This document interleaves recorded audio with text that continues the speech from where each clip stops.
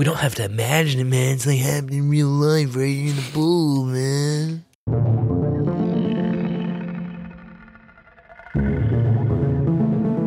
You're listening to the only podcast in the universe where clothing is optional, but pot is not.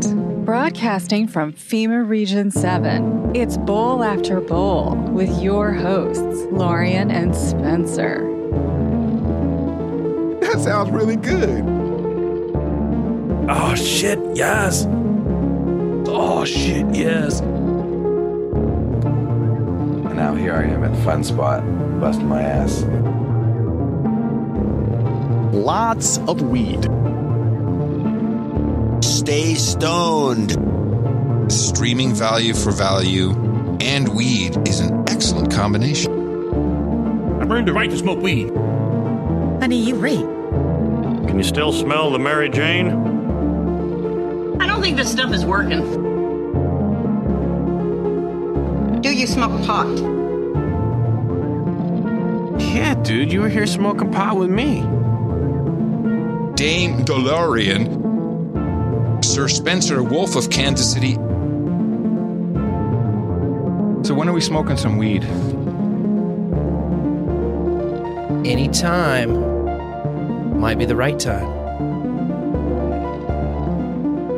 Including this time. Which, if you're listening live, is September 5th, 2023. And this would be episode number 267 of Bowl After Bowl. I'm Sir Spencer Wolf of Kansas City. And I'm Dame DeLorean. And you're the bowlers. Welcome, bowlers. Thanks for coming along for another one. Getting this bowl lit. In fact, we done got this bowl lit. Which makes this... This is a new live son of a bitch. New live son of a bitch. Sparked it up. Oh, yeah. Done been sparked. I love it. Spark one up. We'll spark one up and join us. You know, get right into the recap because back to school. Things are busy. Oh, yeah? It's like officially vacation season is over and do a lot of shit all the time season has begun. 100% official. Yeah. Kind of nice. It's good. It's good for productivity. Yeah. And I feel like time management is easier when you have your schedule filled up. Yeah. I think that's just like there's no other way to be. You know, if you have a bunch of stuff to do, you have to squeeze it in somehow.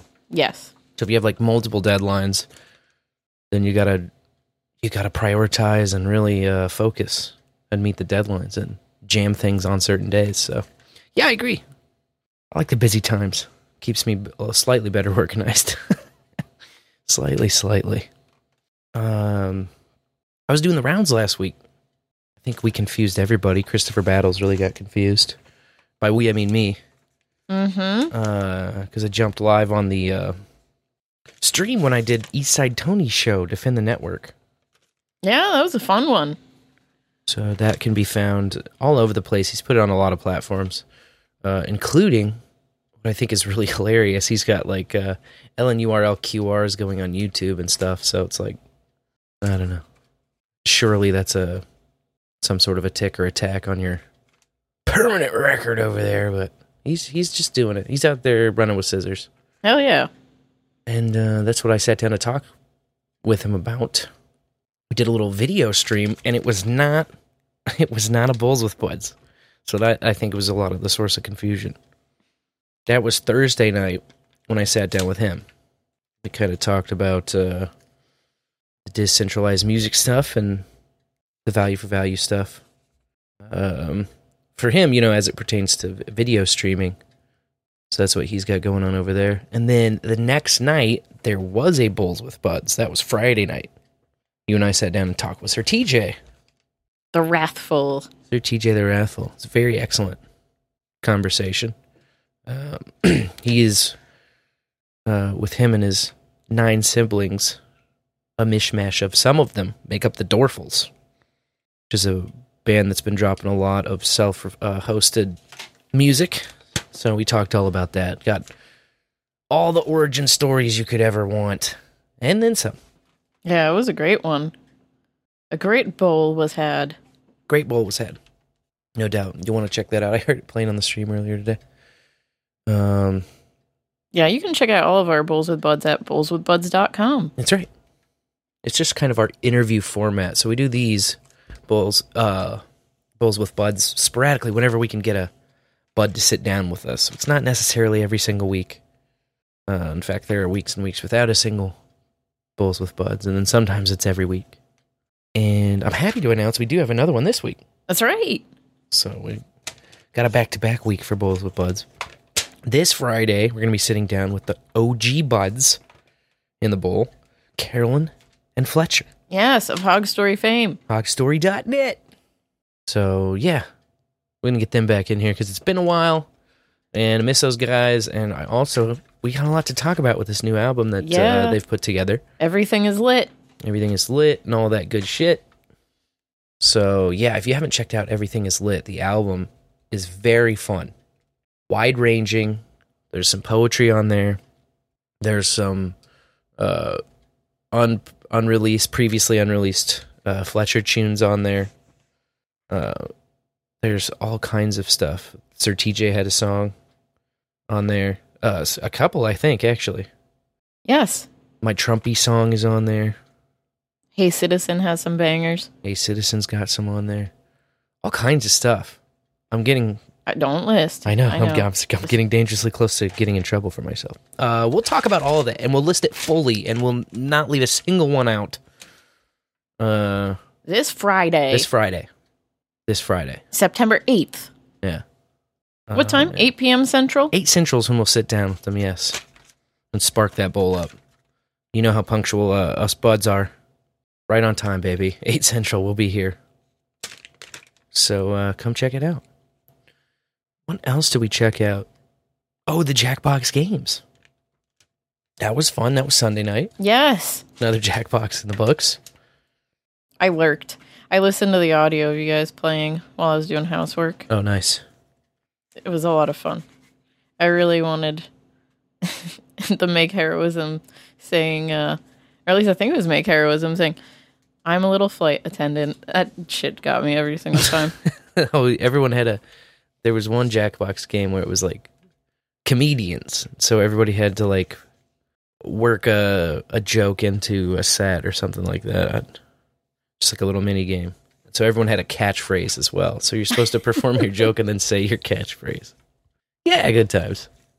Good times were had. For those of you in the chat, by the way, if you want to join the chat, there is a Kiwi link. If you go to bowlafterbowl.com and hit listen live, there's a Kiwi link to get you into the Pound Bowl After Bowl channel on irc.zeronode.net's IRC network. Or if you're a real nerd, then you already have an IRC client and you can just point in at that.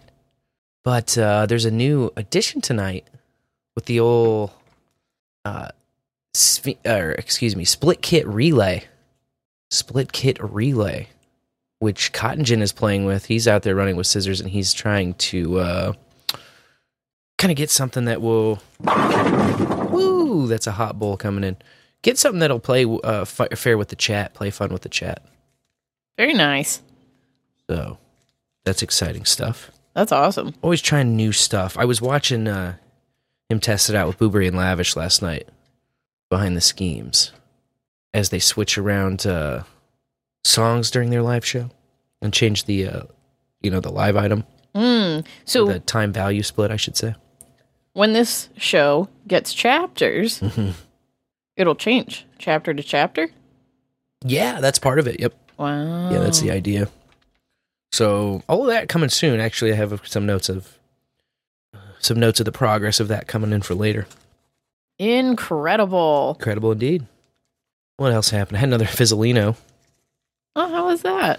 It was cool. It was a wedding up in just outside of my hometown, and it was Tori's last day, one of our bartenders. Oh, so that's bittersweet. Yeah, she's cool. I definitely miss her. She's a Libra like you, and her special talent was to be able to just check people like absolutely socially check dumb shits and put them in their place without making enemies. Oh, check them but don't wreck them. Yeah, exactly. Like maybe make them laugh and realize, oh, I'm a dumb fuck. Just give like just enough sass, and like she would never take any shit, but she would always like return any if any comes our way. So it's just cool to have that in a bartender, you know.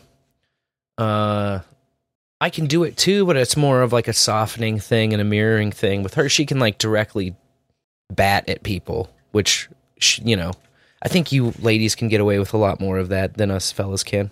I don't know. But anyway, yeah, she's moving on down out of the state. So you'll be on the lookout for another bartender. Yes, I guess we will. One cultural note, I guess, is that the Bud Light refusal or boycott or whatever is still culturally in play. And it kind of goes like this. We got Coors Light or Bud Light. I don't drink no Bud Light, I ain't gay. And that's kind of how it goes. Which is sort of funny because you can find the Twitter logo change of Coors. I bet you could find way more gay Coors logo stuff than even Bud Light. But Bud Light, they just went the extra mile, I think, with the Mulvaney thing, and now it's just the default setting for culture out there. Talking boots on the ground report here, man. But when will they forget about it and go back to drinking it? I'm not sure. Or do you think it's... There's a few people that legitimately don't care and like cheap beer, and I heard, because this kind of became a thing, so some people started talking about it, and, you know, there was a few people who just don't give a shit, so they're going to drink the Bud Lights, you know? Right. And then, but that was not the majority by far. Most of the people there did care. And it was sort of like the, if you get a single ear pierced, you know, you got to have it on the left side, or else that's gay. Yeah. If you get on the right side, only that's gay. And it was kind of like that. It was the same sort of thing, where you just don't do it because it's gay. And it's just like, it was fascinating, really.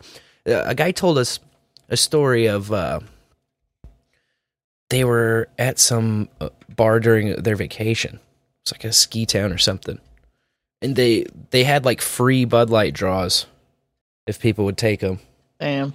Because the kegs were just getting, you know, they were just getting past, they were approaching expiration, and they just had to get the beer out of them. So they were approaching expiration, but not approaching empty. So they were just giving them away, and like couldn't quite give them away. Crazy, man. That's gay. Gay. And they all, you know, it's like all of these companies do the gay thing. So. Yeah. I don't know. It's kind of funny, man. It's just hilarious to see people like reach for Coors instead of Bud for these reasons, you know? Yeah. These convictions, these certain. Just like, I don't know, man. Bud really stepped in it. All because of a commercial move. Yeah. Some marketing.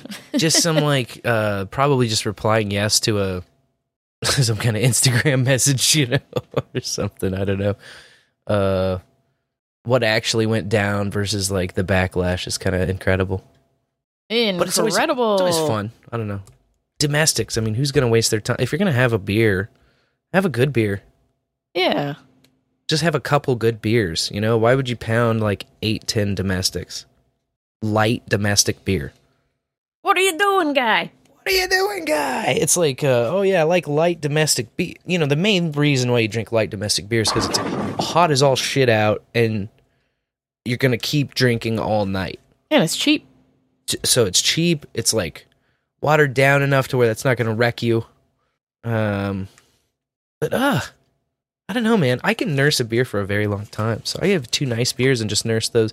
Like, if the goal is to drink for 8 hours, you can still drink for 8 hours on, like, doesn't have to be double-digit number of beers. Yeah.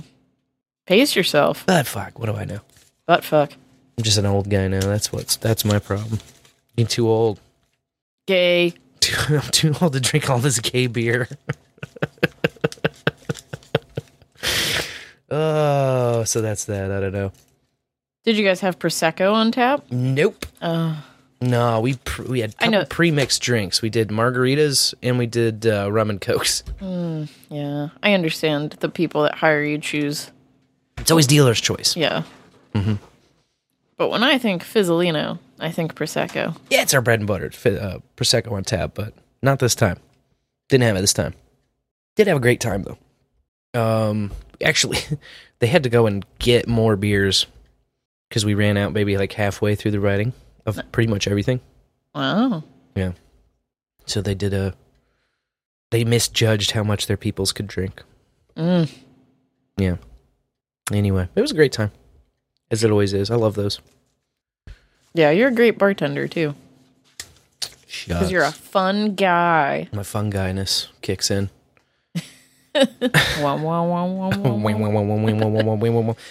you know what else kicked in over the past week? Some bowlers kicked in hard to the project we call Bowl After Bowl. We like to thank them like right up front, right at the beginning of the show.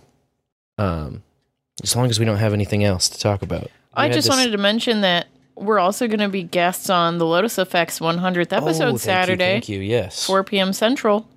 That's right. Big time alert. They're having their 100th episode. And so we're very excited to join them. And I think we're breaking down their first one. Probably retelling a lot of origin stories is my guess. Yeah. And just having a grand time in general. That's the whole plan. It's a 4 Central Saturday. That's right. And those are some bowlers that we thank too, you know. Because they kind of met here in the bowl together. Mm-hmm. And it was sort of like what we were talking about with Sir TJ, right? The thing that Phoneboy and Phoenix started to do kind of separately, but then together, and then now they're doing like a whole podcast. They started putting value in their own way, on their own timeline, as two different people. And TJ kind of talked about his journey of value for value, starting with making end-of-show mixes and sending in stuff to No Agenda, and then that evolving to what's going on now with his own podcast and all this music that's being added, self-hosted, to the podcast index. All these cool things popping off, all this value coming back. It's one of those wild situations. It's kind of hard to explain unless you get into it and try it yourself. But if you're holding back, if you're using a value for value product, or you've been listening for a while and you're just holding yourself back from contributing or putting value in because, I don't know, it's not enough. What I have to give isn't enough. What I have to give isn't valid. What I have to give is not of value. Try it out. Try out what you have of value, you know? You might be surprised. And people usually are surprised to see when they start getting involved in bringing value in these multiple ways that you can do it. It starts to amplify. It starts to echo back. Now that I put more in, there's more in there for me and everybody else. And that just kind of starts to multiply. It's a crazy phenomenon. I don't know. I probably used way too many words to describe it. Value magic. You can always cut through the weeds. That's what I love about you. That's what I appreciate about you. So anyway, that's what we do. We're a value for value production. Put this thing out week after week, bowl after bowl, Tuesday night after Tuesday night. Even throw in a bowls with buds here and there when we can get them. And that's yours up front to evaluate. It's free to use. The only ask is that you kind of consider the value it brings to you. And if you were, subtracting value from your life in any way, you should probably close the app and walk away. Yeah, definitely. If we're not adding any kind of value to your life, shoot, we're probably wasting your time. But if you find it valuable, if you keep coming back, then we just ask that you would consider what that value might be and how you might be able to return it into this system. And we don't just say that because we want Satoshis and we want your dollary dues. We say that because we want you to experience the value for value yourself. From firsthand experience and from secondhand stories like we heard from TJ, like we know from Phoenix and Phoneboy, like many others. Once you put more skin in the game, more value comes out in return. And so we want that for you. Yeah, I've got a recent example, too. Oh? Last night, I put in a little boop, boop, bee boost into Behind the Schemes, and now I am suddenly the succubus of the schemes. The succubus of the scheme. I think they said something else. Morgan? Yeah, the Morrigan The of Morrigan. podcasting. Yeah. Succubus of the schemes. We all know what it really is. Value. It's value. Yeah. Either way. Yes, I shall accept Value. I shall accept my tithing in the form of boosts. Yeah, there you have it. There you have it. But yeah, you have to participate to understand the value magic. Yeah. But really, you put in a little and you get out a lot. There's so much more here than just podcasts. I mean, there's the people behind it in the community. It's awesome. Absolutely. Yeah, the value can come from many angles, and then it translates into many more.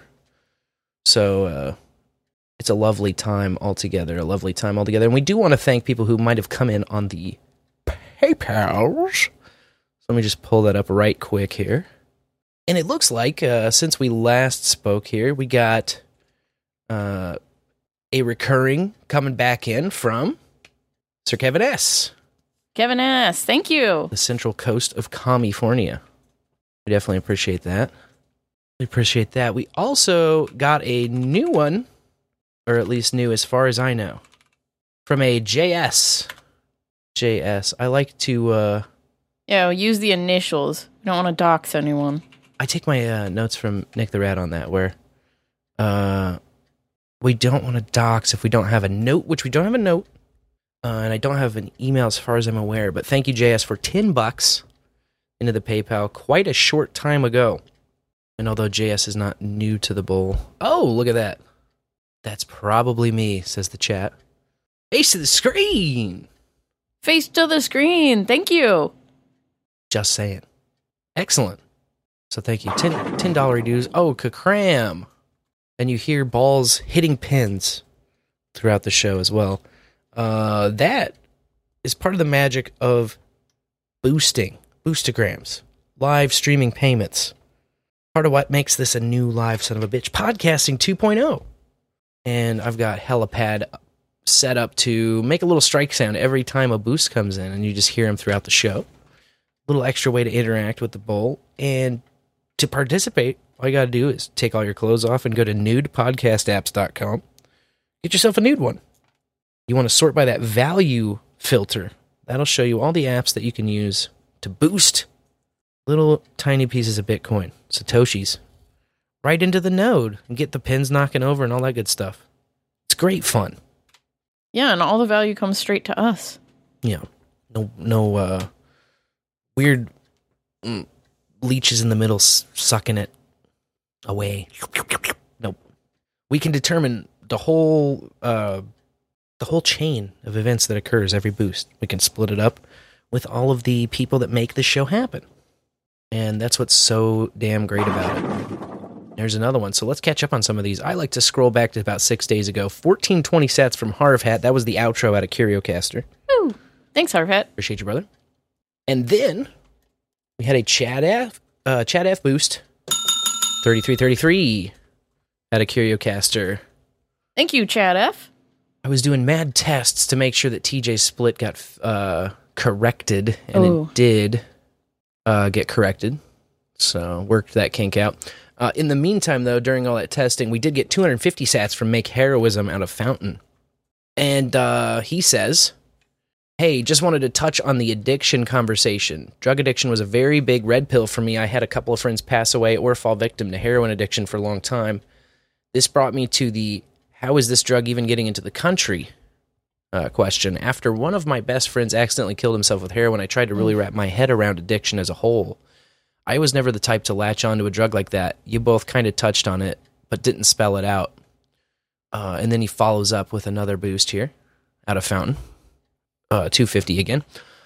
He says, what I found was more than any other factor, feelings of isolation are what led people to leaning on drugs in a way where they're trapped in the addiction cycle. This is why I believe more than anything else, this small group offers having a offering having a community is the most important thing. While I had already been a listener of No Agenda prior to my friend's passing, this event in my life was a catalyst for me to really view the show as something much bigger. COVID was what really forced me to be more active with the community as a whole. The powers that be clearly want us to feel isolated and dependent on just about anything. drugs, the shit we call food, but we know it is not. Money, sex, whatever, and I think we've reached a point of being able to confidently say that I refuse to be controlled in this way. I found a community, and I made all the choices within my power in the current moment to not be dependent on these traps. Thanks for coming to my TED Talk. Love you guys. Oh, we love you. Beautiful. Yeah, definitely. And in the academic research too, if you really look into, because we hear politicians and harm reduction medical interventionists come in all the time and tell us, oh, there's not enough studies, and drugs and behavior, there's an extensive amount of research into drugs and behavior. The literature on it it's incredible. It's wild. Shitloads of it. And if you look into a lot of the stuff on addiction, you'll find that in many cases it's environmental factors that are the biggest causes. Yeah.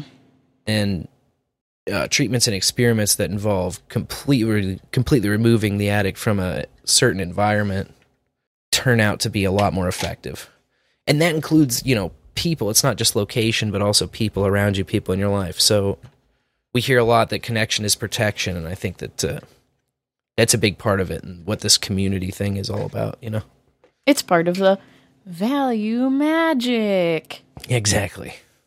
Mary Kate Ultra 5555, she boosted that Hog Story Trumpy song from Fountain. Nice. She said, I love it, and I love the people. I love it, I love the people. It's a very important story. Yes. Big story. Big story. Big story. Hog Story. Thank you, Mary Kate Ultra. Appreciate you. These boosts came in during our sit down with TJ the Wrathful, Sir TJ, on Bowls with Buds. So we read those on the show, and if you want to catch up on that, you can go to bowlswithbuds.com. That will show you all of the interview formats. You can also just scroll down in your favorite nude podcast tab. It was episode 266, so it won't be that long of a scroll. It's right up there at the top of the list. Let's see here. So there were some boosts that came in after that show, including you were hitting stay a while. Oh, yes. So thank you. I requested Willow Brown, one of my favorite songs off that album. Nice. And then you played it, and then I boosted the song because it brought joy to my heart. Love this track, so she says. I contributed value back. We had Chad F boosting from Podverse here, another 3333. He was boosting that Bowls with Buds, listening to it post-production, and he said, this emo Stormtrooper song is great. That was a fantastic one. Yes, and I believe Sir TJ the Wrathful got that song value enabled. Oh, very cool. Yes. We'll have to dig back in there then and add a value time split for that. Definitely. That'll be my baby's first value time split. And I'm going to put a link to the song in the show notes for this episode too. Cool. So you can go listen to it, and when you find yourself giggling like us, boost some sats. Yes. Yeah, that was a beautiful moment there. I think that it was cool. A little tribute. 7777 was next up from Harvat. He was boosting us from the podcast index, which you can do. It's a thing. And what does he say? I can't wait to hear more from Sir TJ and the Dorfles. Great show and always good buds. Yeah, I love their weekly song release. It's a really good format. It's really creative. I haven't seen it done like that. And I think that it's awesome to have bands kind of come and experiment with the possibilities and the potentials for what you could do, especially when you're self-hosting, because you can write all of your own stuff, So like how you want the show formatted and how you want it delivered to all these apps. You can be the boss of that, and you can be in charge of that as long as you are in control of your RSS feed. Yeah, and when someone boosts you, you get to read their little love note. Yes, exactly. That's my favorite part. It's a big... the connection is protection. In fact, we forgot to play, but this is the song that erupts in our hearts every time the boosts come in. I'm gonna boost some sats. I've got 40,000 in my wallet. I'm boosting value contribution. This is fucking awesome. It is. And Hey Citizen is fucking awesome for making that. Yes, he is. Yeah, just another example of the many ways that value can come in. Speaking of value, Baron of Rotterdam hit us with a little bit of value. 33 sats out of CurioCaster. Oh, thank you, Baron. No note, just the boost, and we appreciate you very much. We also appreciate Mary Kate Ultra. 7777 jackpot boost from Fountain.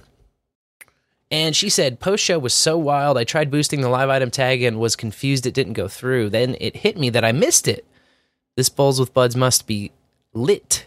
Excited to listen. Oh, yeah. It was a good one, and our post-show was fantastic, too. That's right, a wild booberry appeared. Yep. And, we turned the lamp on. Yeah, we lit the back porch lamp down here behind the bowl, and sure enough, 15 minutes later, a wild blueberry starts bouncing up against it. So that was cool. Yes, another boost. Baron of Rotterdam again. He boosts us 33.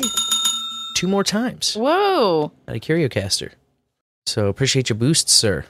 Bunch of magic there. Yes. Stephen B is testing something, I believe. He's boosting from Ellen Beats.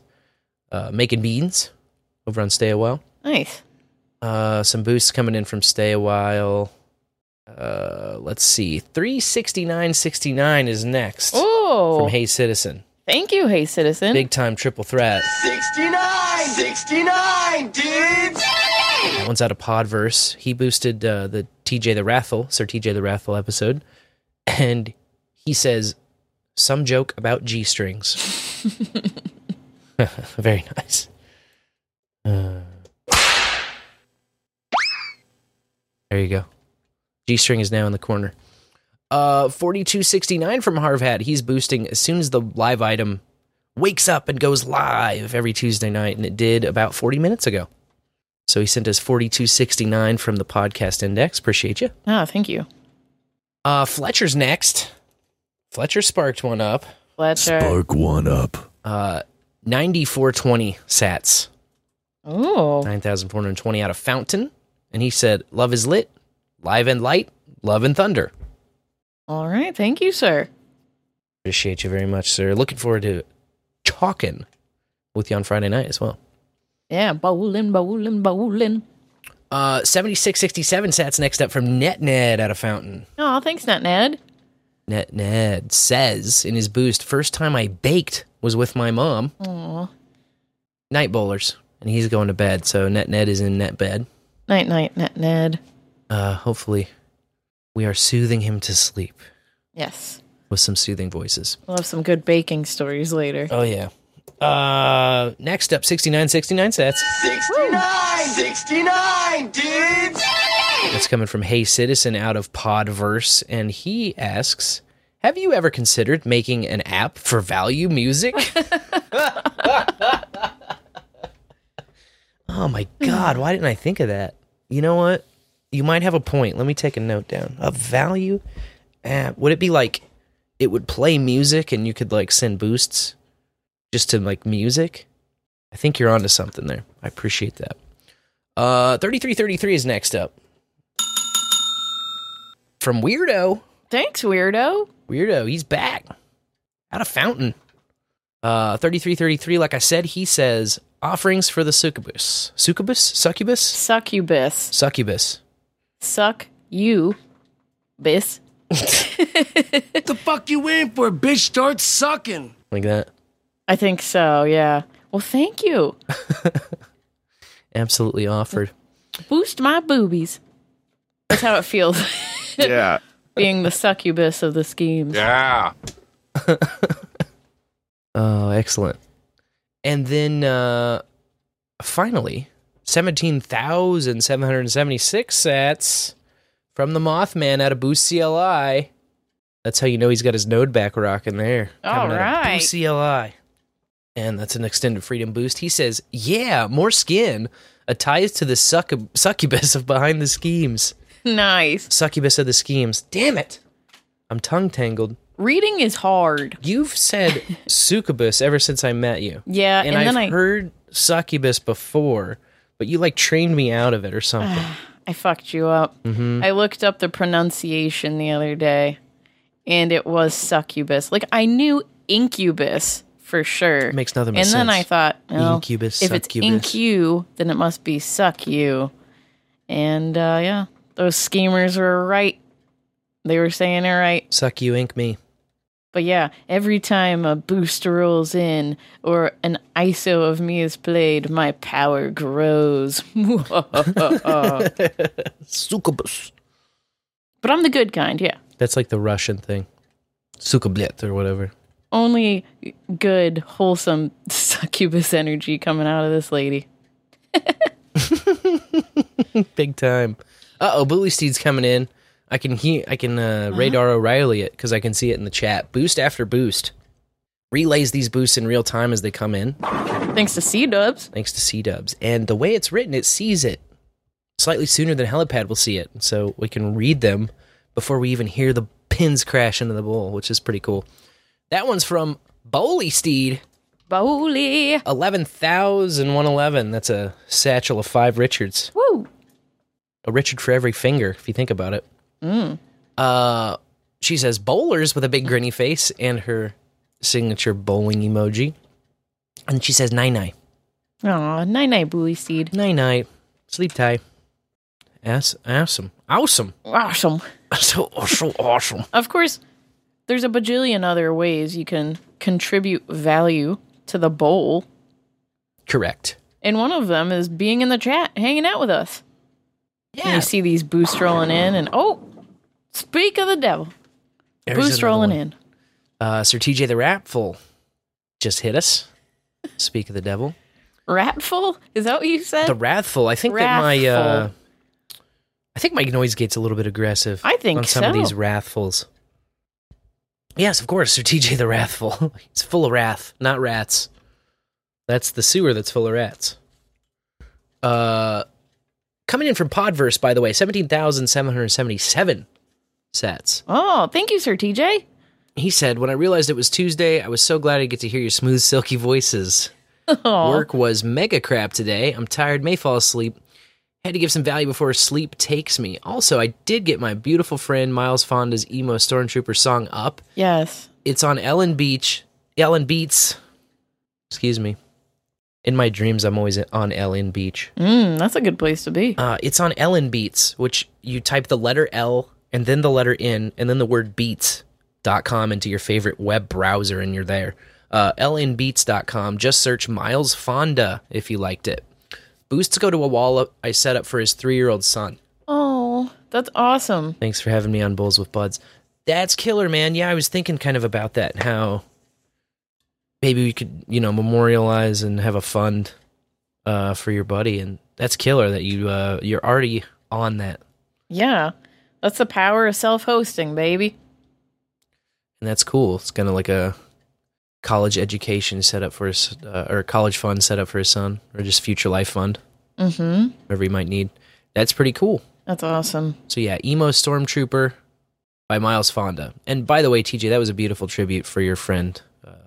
Yeah, it really was. It's like totally heartwarming and hits close to home too, man. Because like I lost my best friend in the whole world too. So yeah, it's tough, and you just always want to honor their memory. I think you're doing a fantastic job of doing that. Oh man, you were saying there are many ways though to contribute. Yes, as absolutely. We can see, the limit is your imagination in terms of value given and value received. Yes, I feel the value, and I love that. I thrive on it. Definitely. But yeah, you can make art for the bowl. Like, Hey Citizen made those jingles. Make Heroism has made some kick-ass episode art. I think there's one in the hopper that I need to use. Yes, there is. And you can too. You can submit it to show@bowlafterbowl.com. You can also send in funny news stories or clips that you find, things you want us to talk about or address. And simplest of all, if you think someone you know might be a bowler, you can pass them the bowl. That's a very simple form of value, and it goes a long way. But also, we have a first time I ever topic every week, and we love hearing your beautiful voices. So we hope you will call in and tell us about the first time you ever baked. All you have to do is pick up your phone and call 816-607-3663 and they'll play your voicemail long. Bull after bull. That's right. We'll play your voicemail without screening it. So anything goes in the bowl. And you can also text or send pictures if you're voice shy or in a dead zone. That's right. Many ways to enter. And all of them allow you to win. That's right. It's value, baby. Absolute value. Absolute value. Sorry, I was doing a sneaky backdoor domain purchase. Grabbed it, boys. It's ours. ellenbeats.com. Oh, yo, got it. All right. Oh, like a different Ellen? Yeah, like ELLEN. That's what ISO bought her to say, ellenbeats.com. Oof, so. But now it'll redirect. Yeah. In case that's what you heard too. Yeah. We'll redirect it. We'll throw it to Ellen Beats. Got him. Then you can do either. Then they'll both work. That's real-time value, my friends. And yeah, speaking of voicemails, I got a couple interesting ones this week. And it's funny because I was only catching up with them right before the show. So I didn't really have the chance to download these or play them in any kind of cool way. But I think that I'll just be able to play them. This first one really surprised me. So let me set this up. I always get spam bullshit calls about pandemic refund stuff. Your small business could qualify. Your employees. Like, I don't have no employees, man. Well, I look like some guy that employs people? But I get these calls constantly. And so, this one took a little bit of a different approach or a different tactic. Got a gem for you. You know, times were wild, and if you had employees, you might be sitting on a refund that's rightfully yours. But check this out. I got a hookup for you. It's called ERC Enroll. Blah, blah, blah, blah, blah. Got the game you got the hookup. Now, here's the kicker. These folks at ERC. Blah, blah, blah, blah, blah. They got connections like no other. They can have them funds in your hands quicker than you can roll up your favorite. Well, you know what I mean. We're talking just a couple weeks, and boom, you got that cash flowing back where it belongs. So if you're a business owner who's been through the thick of it, don't miss out on this golden opportunity. Slide on over to ERC.com, let them know Snoop Dogg sent you, and watch the it's magic fucking happen. Snoop. I can't believe or Snoop at least called you. Or maybe a very good deep fake. Is this ridiculous? That is ridiculous. At first I was like, why are they like black-splaining this process to me? You know what I'm saying? Like, I was wondering, like, is this a zip code thing type of, how are they targeting this? And then it's Snoop Doggy Dogg, and so then it's like, okay, how are they targeting, like, the Stony men, you know? Yeah. Notice he made, like, a weed reference that wasn't explicit. Like, why you rolling up your favorite? You know. You know. Oh, my God. Yeah, and also just like, oh, they got connections and blah, blah, blah. They got connects, my plug, my, yeah. Roll on over, hippity hop on over to the website. I was like, what are they doing, man? Smoke weed every day. So it's the scam calls to it's a what? Pandemic assistance relief funds, allegedly? Yeah, exactly. Jeez. Yep. Yeah, come on, get you to fill out your application, man. You could be eligible. I wonder how much he made doing that ad. Yeah. This one was also on there. Hey, an anonymous producer just had a great idea of, and this is kind of a weird but quick favor to ask, and kind of on a standby if needed sort of basis. But I was wondering how you would feel if I used your helicopter dick as a email signature for work. So just let me know. I'll thanks. Bye. Nice. A helicopter dick for a work email signature. So the dingle swingle. I suppose if you have any idea what that even means and have access to a helicopter dick, that that's provided value for value. So, use accordingly. The value is yours. And yeah, Jackbox games. That's a fun time with fun friends. What can I say? What can I say? I can say thank you, everybody, for sending in your value in various ways. And we usually wrap the segment up all cleanly after pushing that value for value so hard. The bowl after bowl guys are pushing the value for value so hard. So hard. And we like to end the value segment and start a new one we like to call On-chain, off-chain, cocaine, shit-thing. On-chain, off-chain, cocaine, shit-thing, on-chain, off-chain, coke. Streaming sites, booster grounds, make they really wanna build a node. Oh, yeah, I want to build a node, baby. I want to build a node. And then another node. And then another node. Node after node. Speaking of nodes, I finally bit and decided and dug in on what I want to do for this mystery third node I've been teasing for fucking ever since I bought that Think Center. Yes. And I want to do a Start 9 because it's the one I haven't played with yet out of like the main 3 I think people use for podcast boost stuff. Start 9 has its own kind of bubble of popularity, and I think that's my sense is that it's led by the Survival Podcast. And so that's the one that's always plugged over there.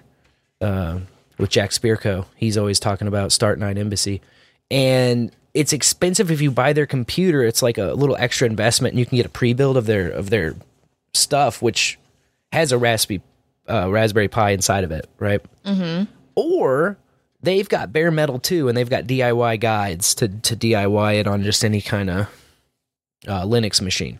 Nice. So that's what I'm going to follow, and hopefully we can get a node up that's a little more robust, let's say. A little more well-suited for routing payments and, staying online and running boost bots and doing all it has to do. It's a lot of thinking going on all the time, Definitely. So I want to make sure that it has the resources to be able to do that. Not really an incredible, huge leap, but pretty big from up from a Pi. A Pi is just like bare bones computer, Yeah. Little single board, man. Just need some more RAM, that's all. 8 gigabytes is kind of like your low end these days. I feel so bad for anybody still running the 4 gig Raspberry Pi. I think that would be an awful experience. Because I think the main problem is when things bog down, a lot of times you just got to wait and it'll sort itself out. But the less RAM you have, the longer you have to wait. And it's just really hard when your node is like appearing offline and stuff is hanging up and commands aren't working. The tendency is to want to spam more commands and give it more work to do and thus back your traffic up even more. The counterintuitive thing is just to like step away and go to bed and check it in the morning, right? Yeah. Just step away for a few hours, let it do its thing and see if you can come back and see what happens then. That's very hard to do with a node, but it's something that you learn over time. It's always good. The best thing to always try first after doing any kind of problem solve with a node, including rebooting or whatever, is like, just wait. I waited, yeah, but more. Okay, now try something else. Sleep on it. Beers with Bitcoiners. The KC Bitcoiners are going to be meeting again tomorrow night, Wednesday. That'll be September 6th on the calendar. Nice. That's a new weeknight. I feel like they're usually Tuesdays and Thursdays. They do Tuesdays. They've done a few Wednesdays before and then Thursdays. So I don't know. It kind of changes sometimes. I like the Wednesday night time. Yes. You should come. We should all I'm available. Go. Let's all go. Okay. 6 p.m. That one's at the Chicken and Pickle in North KC, which I think is a fantastic joint. They got great food for reasonable prices. My hope is if we keep bringing our kids to the Bitcoin events, then other KC Bitcoiners will start bringing their kids, and soon we will have Bitcoin for kids. That's cool, yeah, because everybody's like, my mom can't use this shit, but I don't ever hear anybody be like, oh yeah, get my kids into it, Yes. Sometimes I'll hear people say, I've got a wallet set up for my kid that I'm adding to, and ours are kind of not quite old enough to be able to actually get in there and do it. But yeah, I want them to set it up themselves. Close, man. Get in there. And then that's where any allowance will go. That's right. What else? Okay, so last night, actually over the weekend, it was on Sunday, I published my first version of the RSS template for music that I want to kind of put out there for people who want to publish their own music, self-hosted and decentralized truly. I put out an RSS feed on that DMU GitHub. Nice. So I'm going to try and slowly crank that out to live and flesh that out. And the order of it might be weird, but whatever. I'm starting somewhere and working my way out. I started with the RSS feed. So currently what I've got is a template RSS that contains all the tags you would need to release an album. And then I also have another version that's with comments. It's called Feed with Comments. And through that one, I've just put a bunch of notes inside the code. So the comment syntax in XML and HTML are the same. Basically, in the code, you can write comments that don't execute as part of the code, but they're just there to kind of further explain the tags in XML. And my hope with this, my aim, my goal with this is to teach people how to do it themselves, even if they don't have any coding experience. Like if you are without any sort of coding experience, or maybe you like know a little tiny bit of HTML that one time you looked at it, so you know how a tag works and it ends there. That's kind of my target audience, is people with no or very, very little coding experience. Decentralized music publishing and podcast publishing and all the stuff that we're doing is a great entry point to actually learn some few building block basics about code and about how the internet works and about how to host files, how to host your own shit. And that's what we want to get people into. Getting in the car and driving, running your own node, publishing your own music, publishing your own video and audio content, whatever it happens to be. Decentralizing from that. So you don't have to rely on a platform. You have to run the risk of, oh, this platform shut me down or demonetize me or, whatever kind of punishment they can dole out on your ass. Yeah. You can just be the captain of your own ship. And a lot of people say, oh, I don't have any experience. I've never seen any code. I don't know what it all is. That's the target demo. That's the target audience. So I've got the 2 feeds published. And my next goal is to kind of go through and make instructional videos that people can just follow along step by step. And once I get them all out, it's going to be like a whole series or a whole class that you could take value for value, self-paced on your own time. And it walks you through every part. What I want to do is kind of give a big picture video. That's going to be my first one. The big picture walkthrough that has all the things that you need and then the order to do them. So for me, I'm just thinking, step 1 is going to be gather all your data and content together and consult all of the stakeholders, all of the people involved in your project, whether that's featured artists on tracks, whether that's members of your band, whether that's people who did artwork for you for an album art. Everybody you're thinking about putting a person tag in your feed for, you probably should consult and see, are they going to get a Lightning wallet or some sort of a value destination set up? And then what's going to be everybody's splits? Like, you have to sit down with everybody involved and kind of get permissions and negotiations going on. You need that consent, and like everybody's got to be on the same page.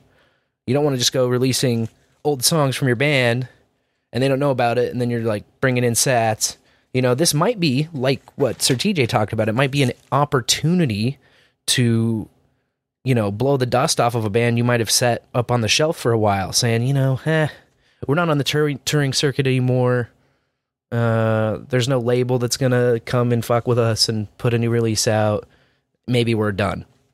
Well, there's a nice opportunity here where you could value for value, self-publish your own stuff, get the band back together digitally, and just see where it goes, see where the value comes in. Come join in this fun little game. So that'll be the first thing, just kind of the big picture. And step 1, gathering your data, consulting everybody involved. And then step 2 is building your feed. There's a lot of ways to do that, but I'm going to start with how I do it, which is directly in the code. Just get in there, type that RSS feed out, put your own stuff in that template, run with scissors, be a cowboy, and just do it directly right in the code. The reason I like that for me is because it's more straightforward.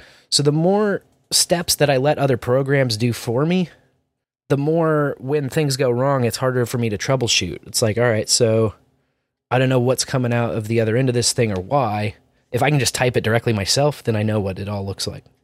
That makes sense. I could define my own RSS feed, customize it myself.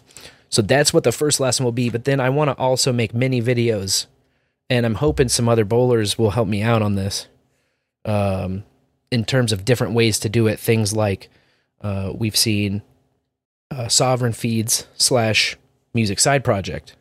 That's another way to create a feed. We've seen Podcast Generator. That's another way to create a feed. So rolling up into kind of building out the feed as the step 2. The step 3 would be uploading the feed and files to your host. So I want to explain like how to find a web host. What's a proper web host if you're self-publishing.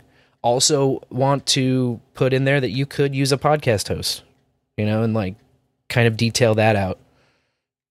There's also some self-hosting podcast solutions, including Castapod and including BTC Pay Server. Remember, we've talked about that in the past, that they have a BTC Pay Server has a plugin that can allow you to publish music or a podcast from your BTC Pay node. So you might be running that on a Lightning node, or you might be running it standalone as its own little BTC Pay server. But you can do it through there as well. So eventually I'd like to build all of these out. Step 4 is going to be just adding your feed to the podcast index and also how to update that feed.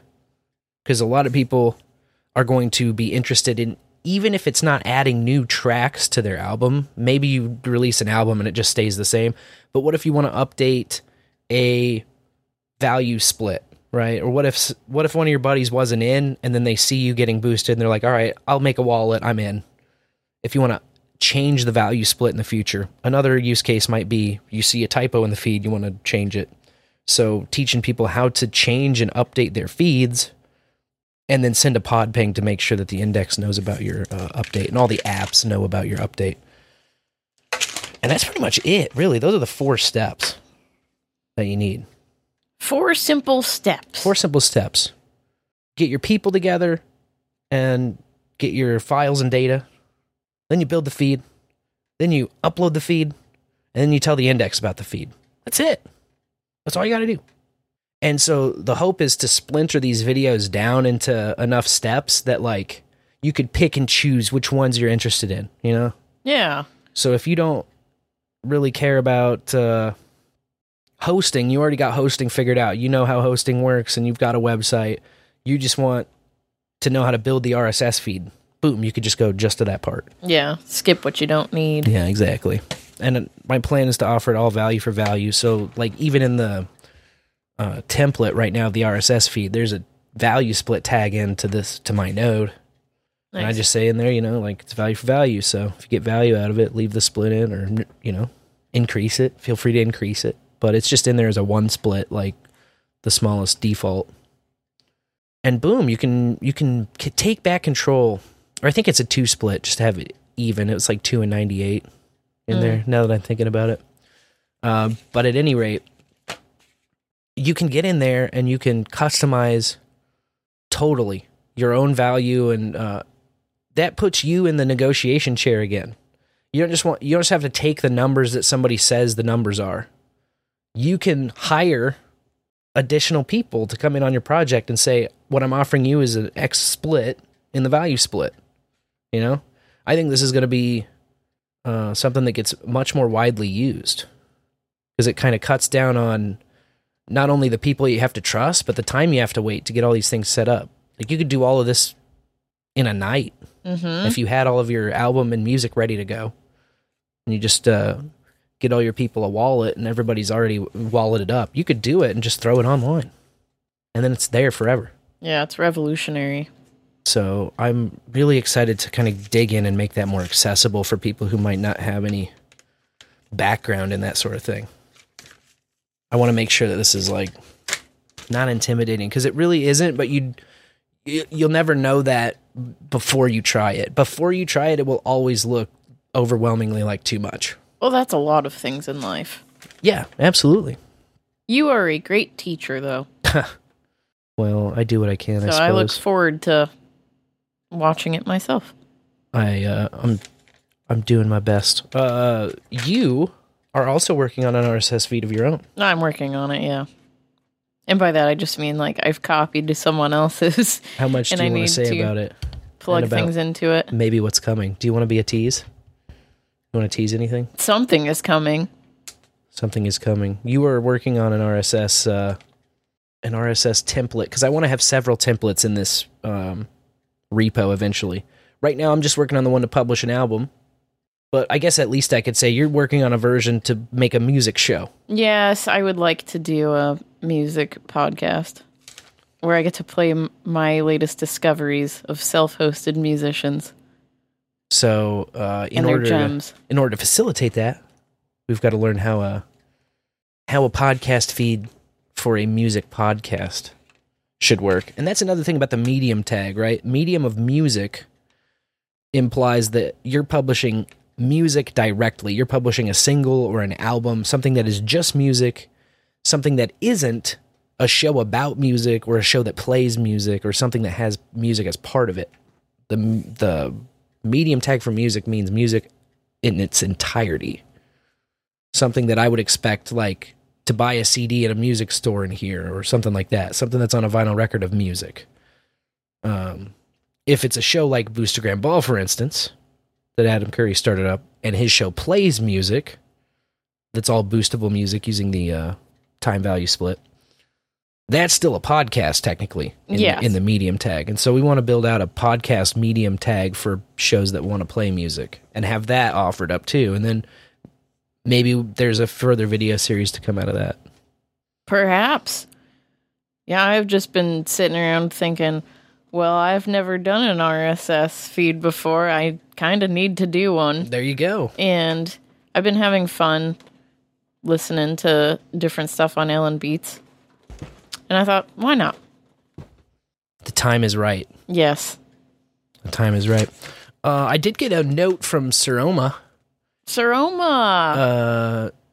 Basically going over his process of getting his sats back. So you may have heard, we talked about a couple different cocaine shit stains on how Blue Wallet kind of shut down their Lightning node. Yes. And then everybody who had Lightning sats associated with a Blue Wallet, everyone who had off-chain sats, they just kind of went away or disappeared if they didn't withdraw them in enough time. And they sent out notices maybe like a month before they pulled the plug.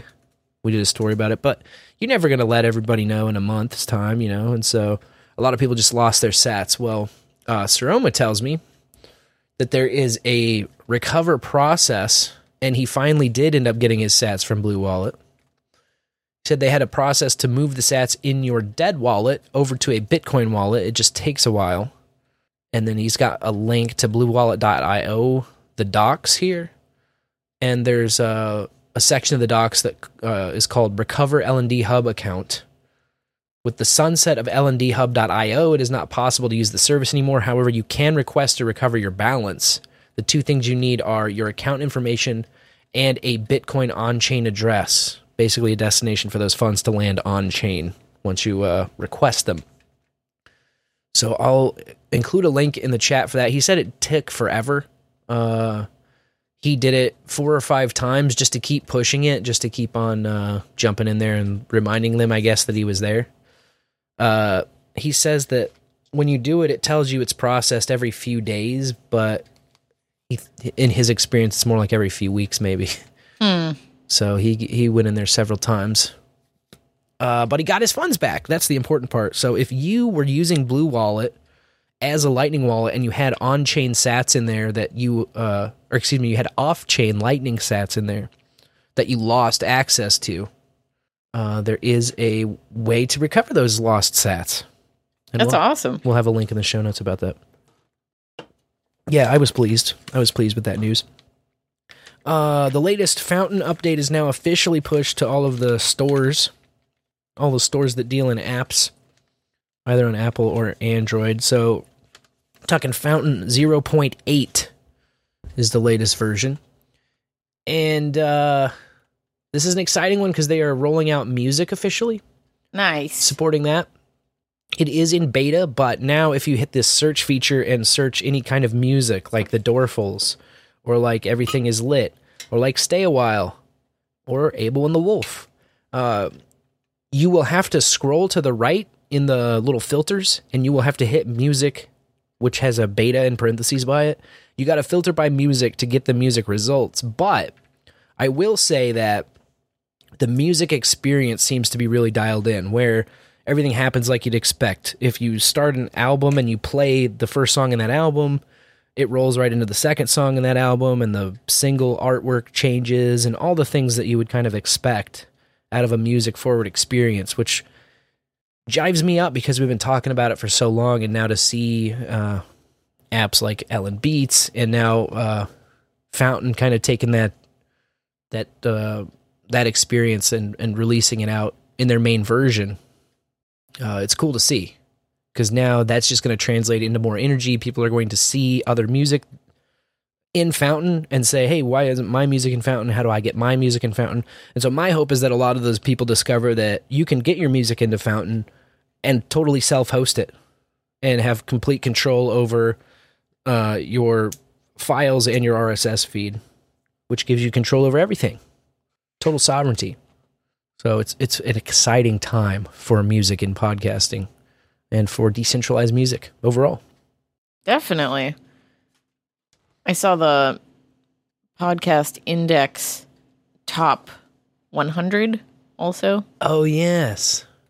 Yeah, that's an interesting little chart. They're kind of putting together what might be, and I know they're working out some kinks. They're trying to figure out how to do a top 100 chart for music. Yeah. Via the index and what the index can see. So that's cool. It's really cool. All kinds of exciting stuff popping off in that decentralized music world right now. Let me see. I had some other headlines. I saw this tweet earlier of the Holder's cheat sheet, the Hodler's cheat sheet, however you want to say it. And it maps out the price points plus the 4-year cycles. And it kind of highlights that we are in what's referred to on this chart as the stagnation cycle, which comes after enduring and before disbelief. And it's kind of on the bull side of things, just in how the happening 4 years, the halving or happening or whatever you want to call it, where the Bitcoin reward gets chopped in half every 4 years for solving a block. So that happening is coming up soon, and it's kind of funny to look at. I'll include an image here in the show notes. But yeah, we are in the stagnation period and getting some discounts because of it. That's what I like. The discussion today in the KC Bitcoiners chat kind of talked about, it opened up with saying, like, even though Warren Buffett has come out against Bitcoin and doesn't really have anything positive to say about Bitcoin, what he had to say about markets in general applies to Bitcoin, and that is that most people want a stock market that's up, even though they're, saving and doing kind of a long-term stock buy. And he said it's kind of counterintuitive. Like, if you were planning on saving in stocks for 5 years, you want that number to go down so that you can acquire more stock over that time because you're buying the asset. Like, the only time you'd want the price to jump up is if you're, like, planning to sell in the short term, this asset. And it was funny because I was like, yeah, that's how I've been every time. It's like, when the price goes down, I get happy. The same reason when the price of gas goes down, I get happier. When the price of milk goes down, I get happy because I'm buying all that shit. Yep. So it's easier to buy at a lower price. Simple as. It's just economics.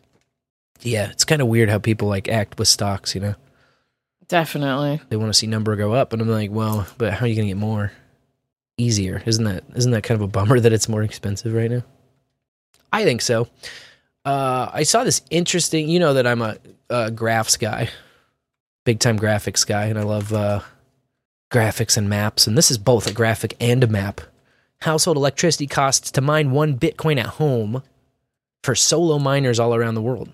This was put together by CoinGecko, and I thought it was kind of interesting. They did this study and analyzed electricity costs and mapped out different places where, they just do the average of about how much electricity is priced in to mine a whole Bitcoin. So like in the United States of America, for instance, it's on average $46,280 electricity cost to mine a Bitcoin. So you're mining at a loss on average in the US for a solo miner, just plugging it into the wall. If you take into account that it costs $46K to mine a Bitcoin and the price point is like $25K or something like that right now. It's kind of fun to kind of look around at that stuff. It also makes me wonder if the price is artificially low for whatever reason. Australia was insane. It's like $184,350. Jeez. To mine a single Bitcoin. It was like one of the most expensive places. Well, Italy in the world. $208,000. Yeah, Italy is the worst out of everything. Cost $208,000 in US dollars to mine one Bitcoin. And yeah, it's just interesting because it combines a lot of ideas. Not only the Bitcoin price and the price of mining, but also things like electricity costs across the country. All these different factors that go into it.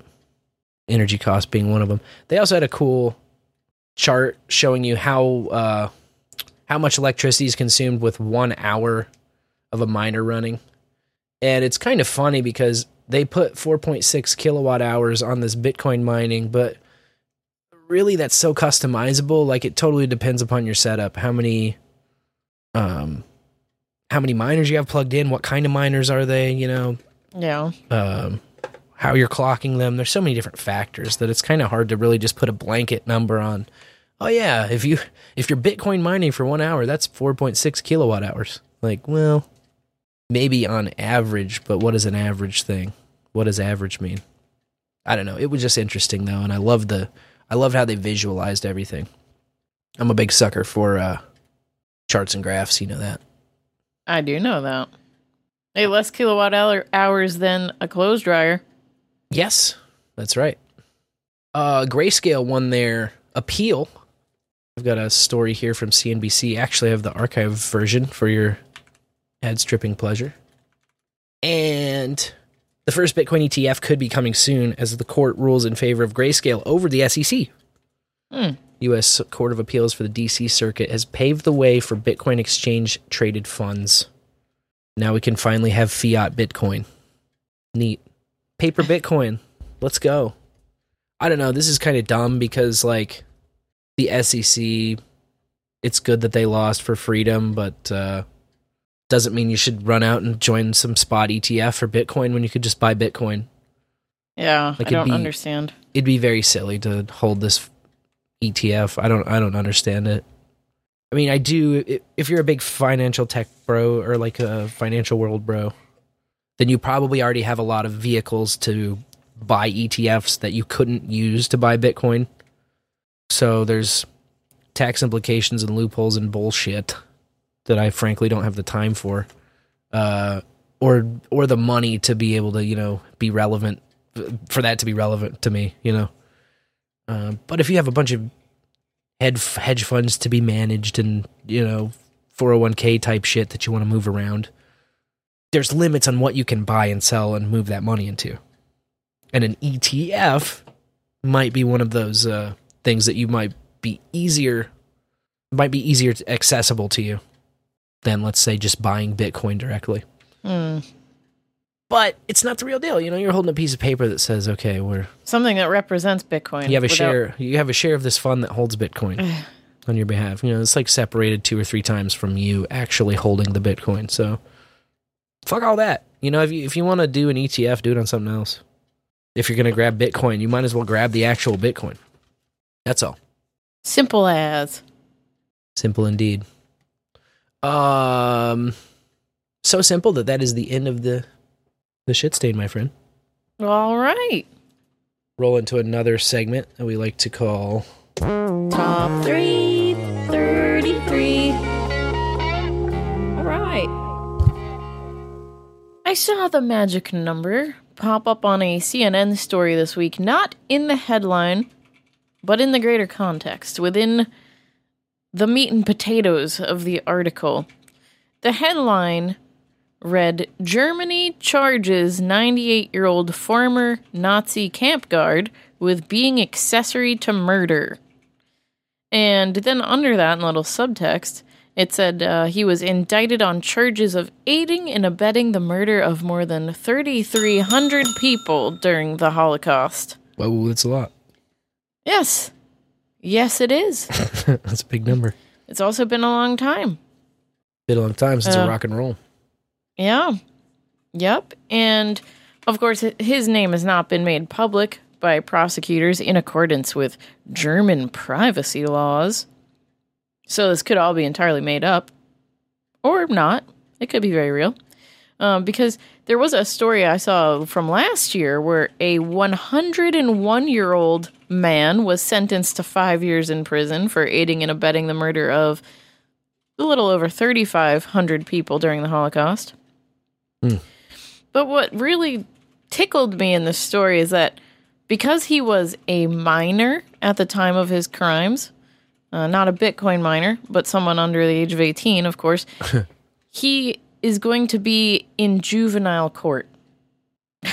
Oh, jeez. So, what the heck? Pretty weird, but yeah. Ding ding on the magic number with the 3,300 people that he aided and abetted the murder of during the Holocaust, allegedly.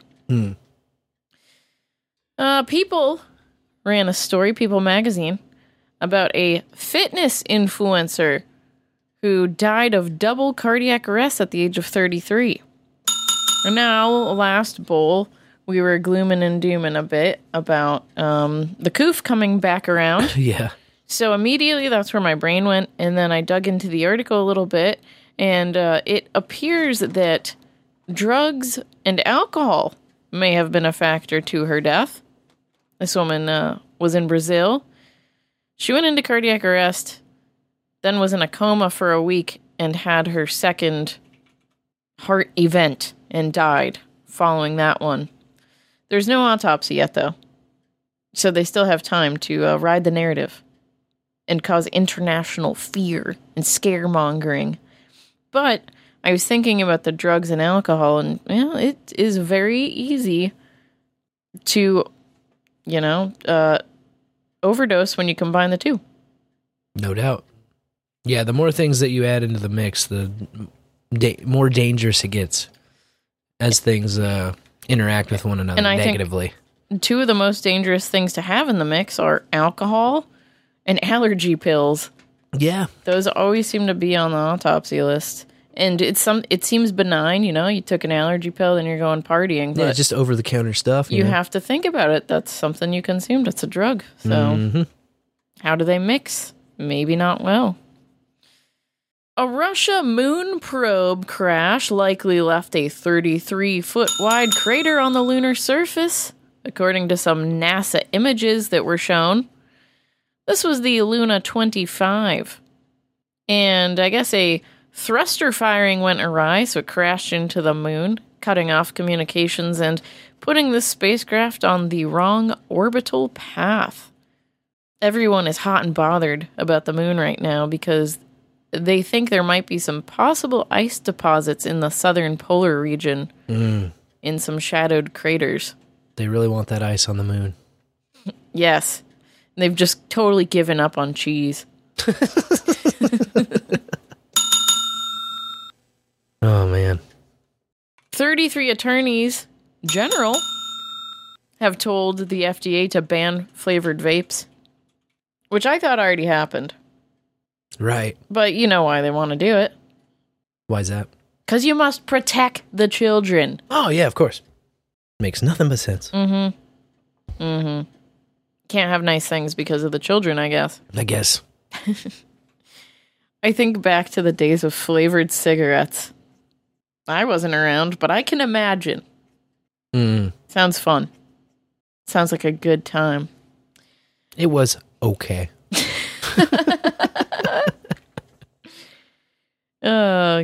Yes, I just crave a bubblegum cigarette tonight. I don't know why. Lemon's appealing. Yeah. There you go. Now we just got good old menthol. For now. Yeah, till they take that away from us, too. Horrible. Prohibitionists. And my final story for the top 333 tonight is from Georgia, where some soldiers were arrested for possessing 33 explosive devices along with guns and steroids. Right, bro. Crazy combination, kids. Yeah. Yeah, they were active duty staff sergeants, and along with the 33 explosive devices, they had 20 rifles, 7 handguns, a mortar shell, and $3,100 worth of steroids. Oddly specific. No doubt. And not in, pill number or weight. I thought that was interesting. It is interesting. Like, is that a lot of steroids? I don't know. I don't know, because I don't know the value of them. I've never bought steroids in my life, man. I don't know. Yeah. Anyways, I do know. As you can tell. from my doughy, slender appearance. Yeah. All I know is that I'm ready to be behind the curtain. Oh, we could do that. It's right over here.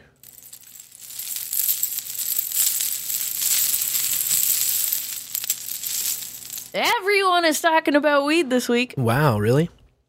Yes, really. We teed it up perfectly when I brought that clip last week of Harold Sklamberg, the ex-FDA, who said, well, I think the suggestion for rescheduling weed will be Schedule 3. Yeah, I remember that. That day, a letter was penned from the Department of Health and Human Services and sent to the Drug Enforcement Agency recommending that weed be rescheduled to Schedule 3. Whoa. But we found out the next day from Bloomberg, who allegedly saw this letter but did not share it with the public. It was just a letter dated, was seen by Bloomberg. So, for Bloomberg's eyes only, huh? Yes.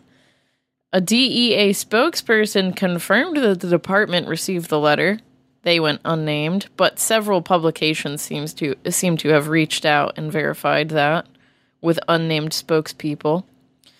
And so now it's the DEA's turn to initiate its review. Should weed be Schedule 3? Well, it's still federally prohibited, so I think it's probably good for them. Yeah. Oh, HHS, is this good for you? It's good for us. We can still arrest people and still make money off of the crime of weed. Right. A plant. Ugh. You know what they're calling this, of course. What are they calling it? It's a step in the right direction. It's a step in the right direction after all. After all. After all, it's a step in the right direction. It's a step in the right direction after all. So close. I just don't see it that way. For me, it's still in the Controlled Substances Act. It's still a lot of power where it doesn't belong. It's still prohibition. Nothing changes. Correct. The only thing it says is, there could be some medical value to this plant.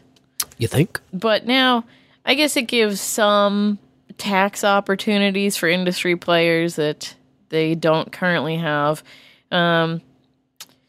I think it could also have a negative impact on state markets because the FDA is going to take a more hands-on role with weed, which I don't like, just hands off my pot. Yeah. Don't touch the grass. It should just be like tomatoes, it's a plant. Yeah. I mean, I say this, I feel that way with all plants. Sure. God's creation. Mm-hmm. What do laws have to do with that? I want to grow poppies. I should be able to grow poppies of all kinds. I want to grow weed. I should be able to grow the weed. Yeah. But here we are. What's the deal? Here we are. So, there, of course, are still White House press briefings going on, even though I haven't been bringing Karine Jean-Pierre into the bowl because she never has anything to say. Yeah. Her comment is always no comment, basically. Yeah. And you get the runaround, like some switchboard operator. She's got the big book in front of her with all the answers, and she can't even read them straight. It's not fun to listen to. Nah. So, once the Schedule 3 suggestion was made, journalists asked her about that, and she said, well, it's not in our court. It's up to the DEA, and we will refuse comment and let them go on with it in their assessment. And then it came up a couple days later, and I'll play for you what she had to say. I'll bring her back to the bowl tonight.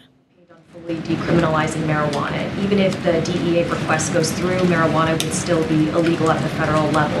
Could you provide some more information on exactly what impact this would have on Americans? I don't want to get ahead of the process. I was asked this question before, so just so that everybody's clear, the President asked Secretary of HHS and also the Attorney General to initiate the administrative process to review how marijuana is scheduled, as you just kind of laid out. The administration process is an independent process. Want to be very clear on that. That is led by HHS and DOJ. It is going to be very much guided by evidence, so I'm not going to comment on that. Want to be also clear on that piece. So I would refer you all to HHS as we speak to legalization and the legal piece of it, as you're asking me in part of your question. So look, the president has always supported the legalization of marijuana for medical purposes. He's I didn't know that. About that, where appropriate, consistent with medical and scientific evidence. That is why it is important for this review, this independent review, that is going to be again guided by evidence to go through. And so I'm just not going to get ahead of what HHS is going to, the decision that they've made, or get ahead of eventually what the DOJ is going to move forward with. I don't think she could get ahead of it if she wanted to. No, like, if I ever have trouble sleeping, which I usually don't, but if I do, I could just pull up Kareem. Oh, yeah, definitely. Jean-Claude Pierre. Drive my car. Total snooze Put fest. her on, man. Yeah, it was a long way of saying no comment, wasn't it? Yeah, but I loved that she said the dusty man in the White House, Biden, is a supporter of medical weed. I didn't know that about him. I know, that's news to me as well. Yeah. I don't have any clips of him talking about the medical benefits of weed or legalized medical weed or whatever. I know he's against recreational weed. Mm-hmm. He does like that word expunged. It's a fun word to say, but he did not expunge anything. Other than that, I don't think he really gives a shit. Yeah, he gave a pardon for people with possession charges that were in federal prison. That was not many. 1,300. Yes. With a presidential pardon, but not an expungement. Still on the record. Just got a little blanket over it that says, the president said, forgive me. All is forgiven. Not. Yeah. Well, you remember last week we were talking about the International Overdose Awareness Day, and the Dusty Man proclaimed that it was Overdose Week. So, on the day of overdose awareness last Thursday, the White House came out with an announcement that $450 million have been allocated in funding to, and I quote, strengthen prevention, harm reduction, treatment, and recovery support services, and crack down on illicit drug trafficking. Yeah. This is part of Biden's alleged unity agenda. Right. To beat the overdose epidemic and save lives. I liked that wording. Well, if you beat overdoses, you are saving lives. Yeah. Yes, so. But man, I took copious notes on where all the money is going. These things called drug-free communities. Mm-hmm. Which, how's that ever going to happen? Really, there should be a lot of muckrakers and watchdogs digging into this. Who's behind all these alphabet soups that are out there and the money getting black this money? Holes? Yeah, because it says like, okay, drug-free community or DFCs support program. There were 587 previously awarded, and 164 just went out, receiving $20 million for a total of 751 DFCs out there. That's $93 million, my friends. Whoa. Rounding down. Then, of course, $1 million is going into the Office of National Drug Control Policy's Real Deal on Fentanyl campaign with the Ad Council, which I'm sure everyone is hearing. Yep, plenty of places getting funding in the millions of dollars to have naloxone on hand or Narcan and put out ads about it. You know, hey, this is how it works. You should get some, and reverse overdoses. And at the very, very bottom was $18.9 million for the High Intensity Drug Trafficking Areas Program, which, of course, has 33 regional locations, along with their National Assistance Center. And almost $7 million of that is going into the creation and then expansion of a crime gun intelligence center in 27 of those regional high-intensity drug trafficking areas, which partners with the ATF, obviously, now that the guns come into it. Jesus. What does that have to do with overdoses? Nothing. But here's where the money's going. And the money is flowing in the millions. Flowing. Yeah, flowing straight to the sewers. Oh, yeah. It's all these... there was this term that I hadn't heard before being used when Biden was talking about this. Well, of course, substance use disorders and replacing addiction. So SUD. Yeah. Or COD. COD. Co-occurring substance use and mental disorders. You can shorten that to COD. So, yeah. If you're batshit nuts and on drugs, you suffer from COD. Wow. Yeah. That's suffrage right there. Yeah. A lot of the money I mentioned going to, pushing the Narcan, naloxone, now that it's OTC. But also, there was one here, $1.7 million going to the Comprehensive Opioid Recovery Centers program, which provides all 3 FDA-approved MOUDs. That's medications for opioid use disorder. Woo! We've got 3 FDA-approved modes. Woo! Mm-hmm. And weed's not one of them, obviously. No, of course not. It'd be like... it's not FDA-approved. Oh, what do they call them with the clinics? It's not naloxone. It's there's Suboxone, and there's a bunch. Yeah. But yeah, you want me to look up the 3? No, it's all right. It's yeah, replace your drug with our drug. Exactly. That's what they're doing in all cases. It just makes me mad. Methadone, that's what I was trying to think of. Yep. The methadone clinics. Yes. Well, now the methadone clinics have 2 other drugs in case, the methadone wasn't good enough for you. Yeah. You want to switch or you need to add another layer to your healing. Yeah, man. Yes. Such an eye roller. And it's just so much money going to the same old places. All cash, baby. And yet, I have yet to see changes on the streets. Yeah, if anything, it's getting worse. Mm-hmm. It is. Kansas City, though, I will say, is still doing a very good job. We have plenty of shelters that go out and they do the work. Mm-hmm. And they really seem to rehabilitate people. Because they run thrift stores and stuff, so they can immediately give them a job and community. That's nice. I like charity organizations like that. I support that. Yeah. Oh, in Arizona, there's a lawsuit claiming that the Department of Health Services illegally reassigned a weed license unlawfully without notice or due process. So this was a social equity license given to a woman by the name of Annabelle Vasquez. And she had a company, but she cut ties with her business partner and formed a new company. So she applied for the license to be transferred with her. And the transfer was approved by the Department of Health Services last November. Then, this past July, DHS reversed course.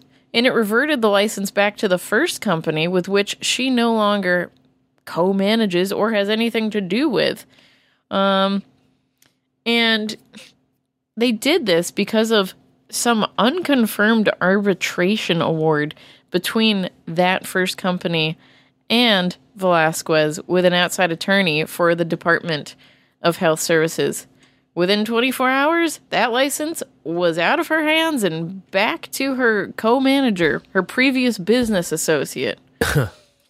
So, an email from the Department of Health Services compliance officer to an attorney for that first business said that she will be shown as the transferee with no rights to do anything following the transfer. So she's suing him. Yeah, makes sense. Yeah. That's what you would do. If the license was awarded to her, how can they take it out of her hands and give it to a previous business associate? It's a little weird. Yeah. And just suddenly, like I said, her transfer all went down last November. And then within 24 hours of some notice coming in, bam, license gone. It's so messy. And of course, we've heard lots of stories of the big fish coming in and gobbling up the social equity licenses. You can own a weed business and we will fund it. Like, we'll build the business and everything. All you have to do is put your name in the hat and get that license. Yeah, just be our straw licensee. Yep. And then it's really our license, but hey, you got your name on it. Yeah, comrade. For the good of your license company. Whee! Legalization. The real state of it. Just a mess. Everywhere. And each state, of course, has its different issues. But licensing caps, I will never understand. It's just unnecessary, but they gotta do it. Yeah. Because only certain people can play. Well, they want, yeah, exactly. They want total control. They want to pick winners and losers. All of that. And yet, it seems like they're shooting themselves in the foot by not accepting more annual licensing fees. Right. You know? Well, they're capping their income, but they're also setting themselves up for lawsuits because the people they tell no, it's got to be fair. You know, There's no way to make that fair. No. Yeah, not worth it. Keeping it an elite little club. Yeah. It's going to get them eventually. Many such cases. Yeah. In Illinois, something weird happened this week. The state's attorney is threatening to sue dispensaries that don't prominently display mental health warnings. And this went down in McHenry County specifically, where dispensaries got letters saying that because of a settlement that occurred, they need to warn customers of the mental health dangers associated with using pot, like psychosis, depression, and suicidal ideation. Okay. So you have to display that prominently. And if you don't, they're going to come in and, probably take your license away. Eventually is the goal. You'll be sued before that. See you in court. Ugh. Yeah. So they're also telling dispensary owners that they need to scrub their websites in all of their marketing and make sure there's not a single suggestion that their weed products have medical benefits. These are you can't suggest that medical weed might have medical benefits. Isn't it crazy? It's so silly. The actual state of things right now. Yeah, it's all over the place. Yeah. It says they agreed to these consumer protections as part of a settlement with the McHenry County State's attorney. So, he's just doing his job, man. Right. But it's goofy. It's like, because you see, it might cause depression or suicidal ideation, but so many people use it to reverse those things, to get rid of those things. Yeah. And it's proven effective for a lot of people as medicine. But, whatever. Whatever.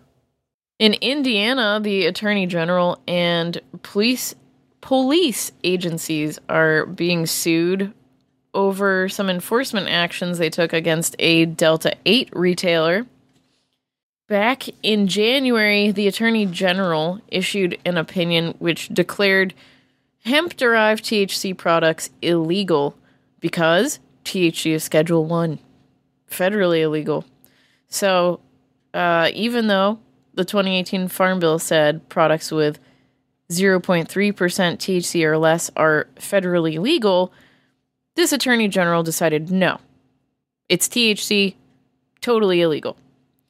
And on August 4th, a cop entered one of these stores selling hemp products and told the owner that he had 10 days to get any Delta 8 products, any products that have THC in them, off the shelves, or he would be arrested for selling marijuana. Oh, boy. And this guy says, hemp products are 90% of his sales. Right. So he only has a month left of being in business after removing these products.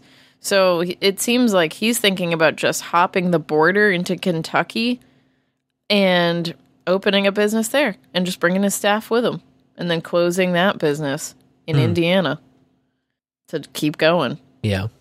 Instead of fighting that fight. Gotta figure something out, I suppose. Yeah. Definitely. Limited options. It's just weird. When they paint your ass into a corner like that. Yeah. It's not like the products are making people sick or causing issues in the community. It's just bringing in revenue, but... Yeah. They want to wag dick. THC is bad, okay? Because I said so. Yeah. Weird. And again, state by state. The loophole getting shut down in some places and embraced in others. Here in the Show Me State, Missouri announced the micro-business winners.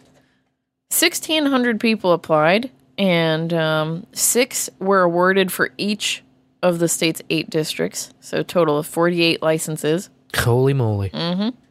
Yeah, big competition there. But now there's a review period for the winners, and I don't know what that's all about, but the state says they'll get their licenses no later than October 4th. You would think they would have been reviewed during the application process. Yeah, if they picked the winners, didn't they have to review it then to pick the winners? Government is so fucking retarded. Yes. Yes, truly retarded. And then harking back to a story I brought 2 bowls ago, or 2 Tuesdays ago, 3 Tuesdays ago, when we were in Massachusetts. Here in Missouri, there was a group, Delta Extraction, that was flagged in the metric track and trace system for sourcing untested weed outside of the licensed Missouri cultivation facilities, and within 2 weeks they had a full recall of all 62,000 products. Well, they sued, asking for a temporary restraining order. Sure. So they didn't lose their license. And on August 30th, the judge denied that motion, although there were no adverse reactions reported from their products. They make a THC distillate.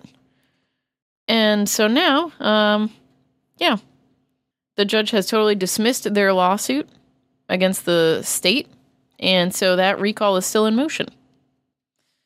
They had 2 brands also, besides going by the name of their company, Delta Extraction, Midwest Magic and Conti. Huh. So, yeah, I guess I'm not exactly sure when they would have fallen out of the metric system. But, Metric just said, hey, we weren't able to trace where this actually came from. Yeah. And that's enough to get your license pulled. That's so stupid. Yeah.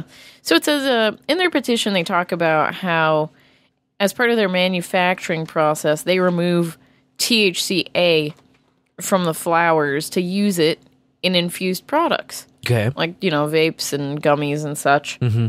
So they were also utilizing industrial hemp in the manufacturing of some of their products, along with THCA oils. And THCA only becomes intoxicating when it's heated, and there's teeny tiny amounts in industrial hemp that one could attempt to extract. But more often, of course, people take the CBD out of the hemp flower and then chemically convert it to THCA, which, industrial hemp, federally legal since 2018. But the regulators in this state are arguing that they don't allow the practice of combining hemp-derived and marijuana THC in the regulated market. It's such a... Even though it's federally legal. It's just ant fucking at that point. Isn't it? Yeah. I know, it's like... it's all cannabis plants, like... It just makes me wonder, like, the owner of the company, whose wife did you fuck? I know. Or something, right? Like, this is personal. They're just trying to screw him any way they can. And then, on the most bullshit of technicalities, it's just so silly, the whole thing. Delta came back, too, and said the state only specifically banned that practice when the new regulations went into effect July 30th. Remember the 127 pages I've talked about? And that they stopped combining the hemp products with the weed products to get the THC that they need. What a mess. And they also said that the hemp-derived oils were only added to the Conti products, so it's not like they had to recall everything. Except they did. Because they're going to pull their license. Oh, wonderful. Yeah. One strike, you're out. And on top of this, I saw a story in the St. Louis Post-Dispatch that Delta Extraction is now getting sued by a company in Arkansas, which goes by the name Dark Horse Medicinals Missouri, LLC. Okay. Because, of course, someone from Arkansas has got a license up here to do work.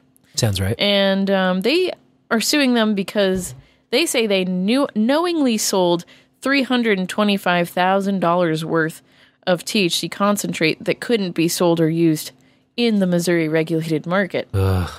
So just adding some salt to that wound and they're trying to get their money back for a product I guess they're afraid they can't sell now. Which they can't, according to the regulators. Trust the regulators. What would we do without them? What a mess. Conduct business without any kind of interference is what we would do. But hey, no free market for you. Yeah. And speaking of authority characters creating a mess, the Montana governor, Greg Gianforte, and the Secretary of State there, Christy Jacobson, are asking the judge to dismiss the challenge to his veto, the governor's veto, of that pot revenue bill. Do you remember that story? Yeah. It was Senate Bill 442, which would have allocated weed revenue to county roads and conservation efforts. And, Gianforte came in the final hours of the legislative session and vetoed it, and the lawmakers were not made aware of the veto, so they didn't have time to override because then they dismissed. Yeah. The secretary, dirty tricks. Yeah, the Secretary of State comes in and says, well, usually if something like that gets pulled, the Secretary of State can send out a poll in the mail to lawmakers to overturn the veto. But because they were in session when the veto went down, she claims that she cannot do that. And so 3 organizations got together and sued them because of this playbook move. And, they're just saying, hey, turn it down, dismiss this. It's BS. But it shouldn't be BS. Right. What they did was BS. Yeah, it's just little bullshit trickery. Yeah. It's crazy. They think they can get away with it. They're claiming like, oh, that's just, it's all political, but it doesn't have any basis. Yes, it does. Rules is rules. And I bet they have the 2/3 majority to override it too. Yeah, I hope so. That's what they're so scared of. Oh, well. In Oregon, legal psilocybin, their program said it was going to pay its own way, but they didn't get enough money in from licensing fees, so now they are taking taxpayer funds to pay for the program. Oh my God. I guess too few people were seeking licenses. They got a total of 4 manufacturers, 2 testing labs, and 8 service centers with 88 approved facilitators, but they don't pay as much for their licenses. Gotcha. For businesses, licensees pay a one-time $500 fee and then $10,000 a year to operate, while the facilitators pay $150 up front and $2,000 annually, bringing in a total of $342,000 raised when they needed $3.1 million to operate. So they got about 10% of what they needed. So they have now appropriated funds from the taxpayer-supported general fund. Nice. Mm-hmm. Just gonna grab some of that. Mm-hmm. After promising we wouldn't. Value. Yeah, everything's a mess. Just like, I know this is crazy, but people maybe could just do some free market business and the government could stay out of it. Maybe, you know? And if someone gets killed, then we can look into it. But yeah, cripes. What a nightmare. What a nightmare. Taxation is theft anyway. It's all gross. Yes. And there's plenty of people that don't want their tax money going to shrooms. Yeah, you know, I mean... Just like there's people that don't want their tax money going to abortion. There might not be that big of a market for it, yeah. Turns out that mushrooms grow on cow shit. Mm-hmm. So, like, you don't have to have a big, fancy, expensive facility and shit. I know. And it's like, wow, imagine someone doesn't want to pay $10,000 a year and have to do all the compliance BS to get a license. They just think, well, shrooms are decriminalized, I'm good. Yeah. And also, like, I've talked about this. This whole facilitator and service center mentality. It's right. like, do you want to go into a hospital setting to take mushrooms? I don't. Sure as shit don't. I'd rather take a walk in the woods. Yeah. So, legalization. It's so gross. Yeah, well. In South Dakota, the Attorney General, Marty Jackley, has approved final summary language for the 2024 legalization ballot initiative. And this comes from South Dakotans for Better Marijuana Laws, who, of course, should have gotten legalization green-lit in 2020, but the Supreme Court invalidated their measure over the single-subject concern. So, that's an issue. Old trick. The tricky old trick. Judges love this one simple trick. Too many subjects in one initiative petition, guys. Can't do it. Not going to work. Even though the voters overwhelmingly supported it, it's just can't do it. Because it said so. Yeah, so they really carefully crafted this. And then, you know, the AG comes in and rewords the whole thing. And, you know, a draft version was put up and there was time for people to comment. But all of the comments, all the issues that advocates had were unresolved. Surprise. Yeah. So they made it a point to omit the word sell from the whole thing, saying that adults 21 and older can distribute pot. The measure was intentionally drafted to exclude commercial sales in order to avoid the 2020 constitutional challenge. The problem they claimed there was, yeah. And so now, it's like, okay, this guy put the word distribute in there, and there was no talk of that at all. It shouldn't have come up. He's doing this to sabotage it. Yeah, so there will be two issues or whatever. Yes.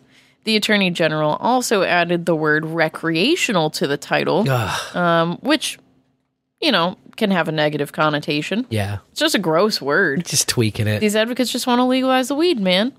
That's all. Just not go to jail for weed. Repeal prohibition? And then, yes, repeal prohibition. That's what we dream of. That's what we dream of. Legalization does not work. Don't care about a license. Don't care about any other bullshit. I want to do away with it. Just repeal prohibition. Just stop. Just stop prohibiting. That's all. Oh, but then the prison pipeline would be cut off. You know, shut down. Then they can't throw you on the side of the road if they smell skunk. Here is the real problem, though. The Attorney General added a line to the ballot initiative language, which says, judicial or legislative clarification of this measure may be necessary. What does that imply? It implies that there's legal uncertainty here. Yeah, well, you know, that's just like your opinion, man. And they're just calling for a repeat of 2020 at this point. Yeah. It's like you can't win. You can have all the voters in the world come out and vote for it, which after the defeat in 2020, who's even got the energy to care about voting? It's like, oh, my vote didn't matter because 75%, a supermajority supported legalization, and the Supreme Court comes in and says, no. Well, if the votes meant shit, then, these people would also vote the AG out forever. Mm-hmm. Don't let this person get into any seat any longer. Yeah. But you'll never see that, probably. Of course not. Oh, and my final story for Behind the Curtain tonight comes in the form of a clip.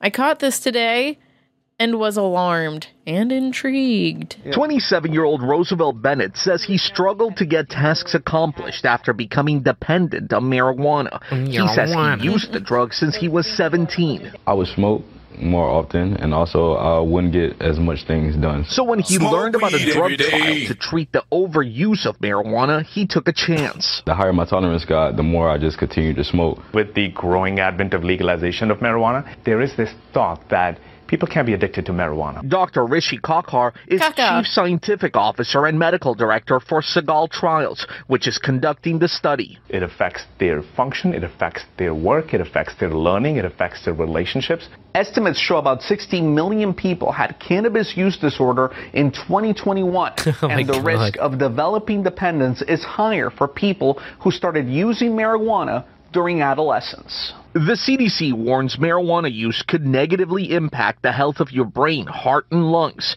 In the case of Bennett, who is a content creator, he says his productivity suffered. But after participating in the study, for which he was paid $2,000, he says he saw a marked improvement. Bennett doesn't know if he actually received the drug or a placebo, but he thinks he did. I wasn't smoking as much. I noticed that I was getting more things accomplished, especially like I finish my website and I create more things. Bennett admits he still occasionally smokes, but not nearly as much as before, and hopes sharing his story can help others. Well, there isn't currently an approved pharmacological treatment for people who have cannabis use disorder. This drug would be the first. Man. Wasn't that targeted? No wonder. No wonder I don't have a website. Look at that. Look at that. Well, he got paid $2,000. I think that's a very important point to know. And he still smokes weed, just not as much. He's taking this simple drug from Big Pharma on top of the weed, so he doesn't need as much. It reset his tolerance, perhaps. Maybe. Why take a tolerance break when you can just take this pill? That's what the website is doing. It's taking a tolerance break. Yeah, man. It hurt me. It hurt me for you. When he said... They're after you, boy, so hard, bro. I got my website done. All I had to do was join this simple clinical study, and I was able to get my website done. Please, I'll do anything. Please! The way that journalist said, marijuana. Every time now. Yep, we are in the roaring 20s. The reefer madness. Holy crap, it's so true. So true. Yeah. Oh, well. Oh, well, thank you for the riveting report behind that curtain. Of course. Thanks for hanging out with me back here. Doors. The next step, of course, is to take a little trip with Sir Reverend Cybertrucker to see what he's got cooked up this week for the Metal Moment.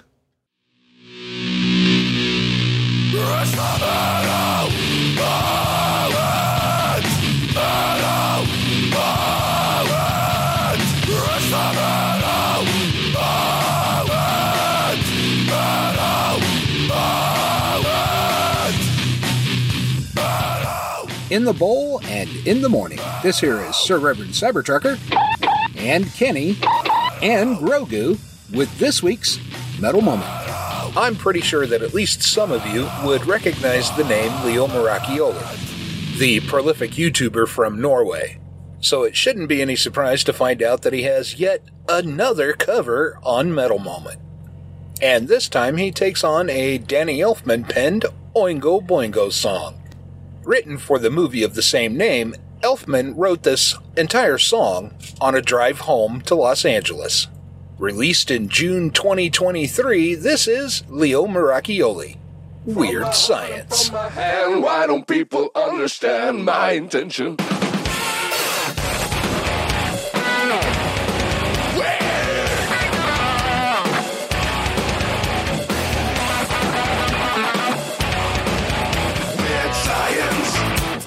Plastic tubes and pots and pans, bits and pieces and the magic from the hand we're making weird science.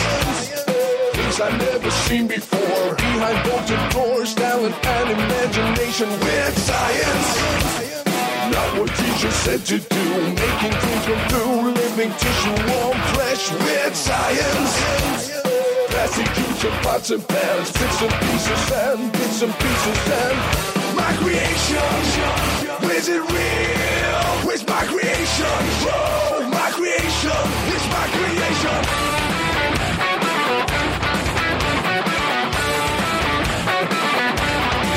Weird science.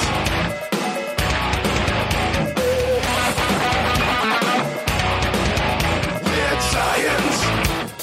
Magic and technology. Voodoo dolls and chance. Electricity. We're making weird science. Fantasy and microchips shooting from the hip. Something different, we're making weird science.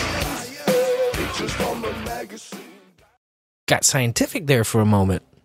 But appreciate you, Rev. And yeah, you can follow along with those shenanigans by going over to noagendasocial.com, looking up the Rev Cybertrucker there. Rev Cybertrucker at noagendasocial.com. Appreciate you, Rev, for your value. We also appreciate the bowlers who call in week after week, bowl after bowl, and play a little game with us. We like to call it the first time I ever. First time I ever. And of course, this week, talking about the first time you ever baked. Kind of left it pretty open-ended there. First time you ever baked. All you got to do to participate, pick up the phone, dial 816-607-3663, and you can be just like this caller. Oh man, first time I ever baked was when I called into bowl after bowl. Oh yeah, and just couldn't close my nose and mouth fast enough, and man, I was just woo-wee.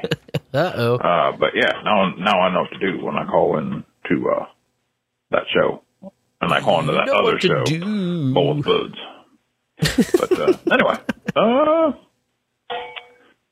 beyond that, probably like making a box cake or something like that with my mom or dad or something like that growing up. Okay. That usually like, that was like homemade, was boxed sweet, if you will.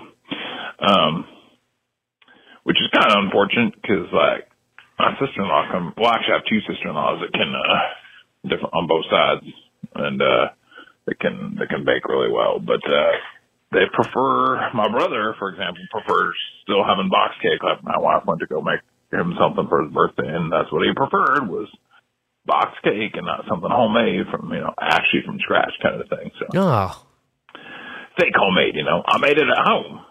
Kind of like I want the Betty Crocker. Add an egg and water and oil or whatever, and I could do that. Yeah.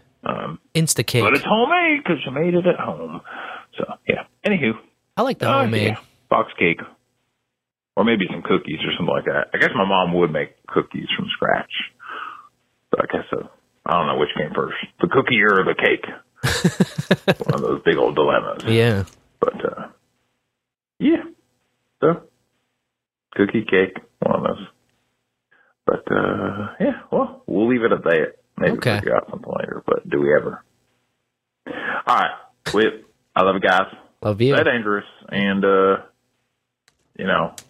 whether or not you're listening to TJ or you're drilling some holes or you're just listening to this, go ahead and give a good old hearty from the guttural depths. Oh, good old...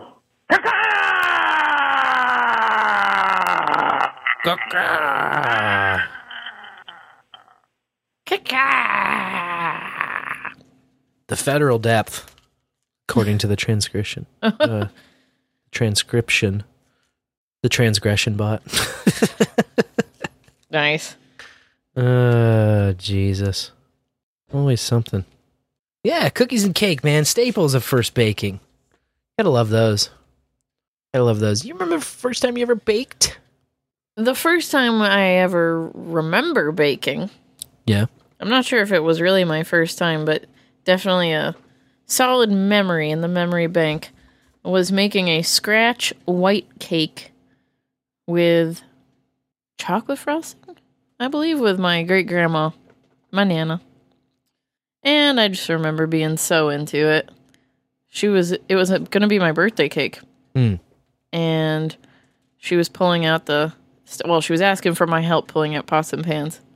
And so then I was just like, can I help? She was like, yes. And I remember wanting to crack the egg so bad. And she just put her hand over my little hand and we cracked the egg together very gently. Nice. Because, of course, little kid, I would have smashed it. Yeah, you want to go too aggressive. No eggs lost in this process. Smooth. Yep. She had a lot of experience, I guess, baking with kids, so she knew just how to do it. And I felt pretty accomplished when that cake came out. It tasted real good. Yeah. It's like, wow, I helped make that. That's pretty awesome. Feels good, man. Yeah. And she, of course, my Nana was a cake decorator for a significant portion of her life. Unfortunately, that artistic ability was not passed down to me. I can bake a cake and it'll taste good, but it was going to look goofy. Yeah. I haven't had a lot of luck either. For what it's worth. This next caller, though, might be lucky.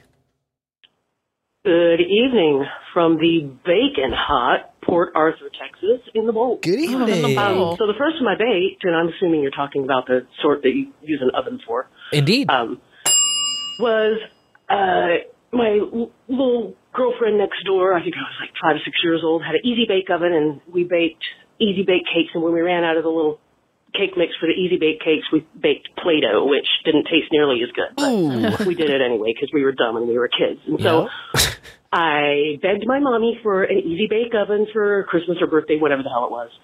And instead of getting me an Easy Bake Oven, which she kind of rolled her eyes at, she got me a couple of cake pans and a cookie sheet and a cooling rack and oven mitts and an apron and some Jiffy mixes. Oh, cool. The Jiffy Mix for cake and the Jiffy Mix for frosting.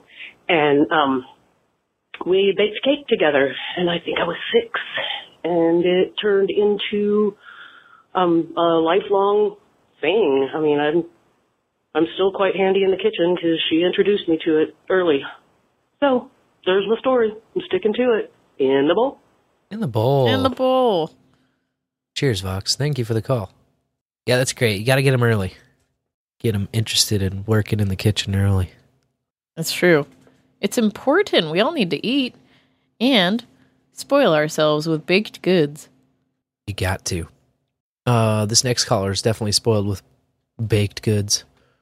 First time I ever baked anything. That caller is a baked chef, good. And I'm certainly not a baker. The first time I ever baked anything, back in college, made some killer edibles. Let me tell you about that. Okay. First time I ever baked, I had seen people bake cookies. I never got involved, unless you call whipping up eggs baking. But I actually put my love into this thing. My buddy. And we made the strongest fucking weed cookies you ever seen, bro. I mean, whoa! We took a Blue Dream Miss Universe and a couple ounces of other things, made a shit ton of butter, made some cookies, and I had some cannabis oil that I infused into some icing. We made gingerbread men. We made Christmas trees. We made bells. We put the icing on it. If we were feeling real frosty, sometimes we'd put some chocolate icing in between 2 cookies with psilocybin, penis envy mushrooms. Okay. That's another story. Yeah. We even one time made a giant dick and balls that was a big enough cookie to get like 30 people fucked up with just a little bit of frosting, the white icing on the tip, of course. But, that sounds incredible. Absolutely. Oh, yeah. So, yeah, we were giving those cookies out.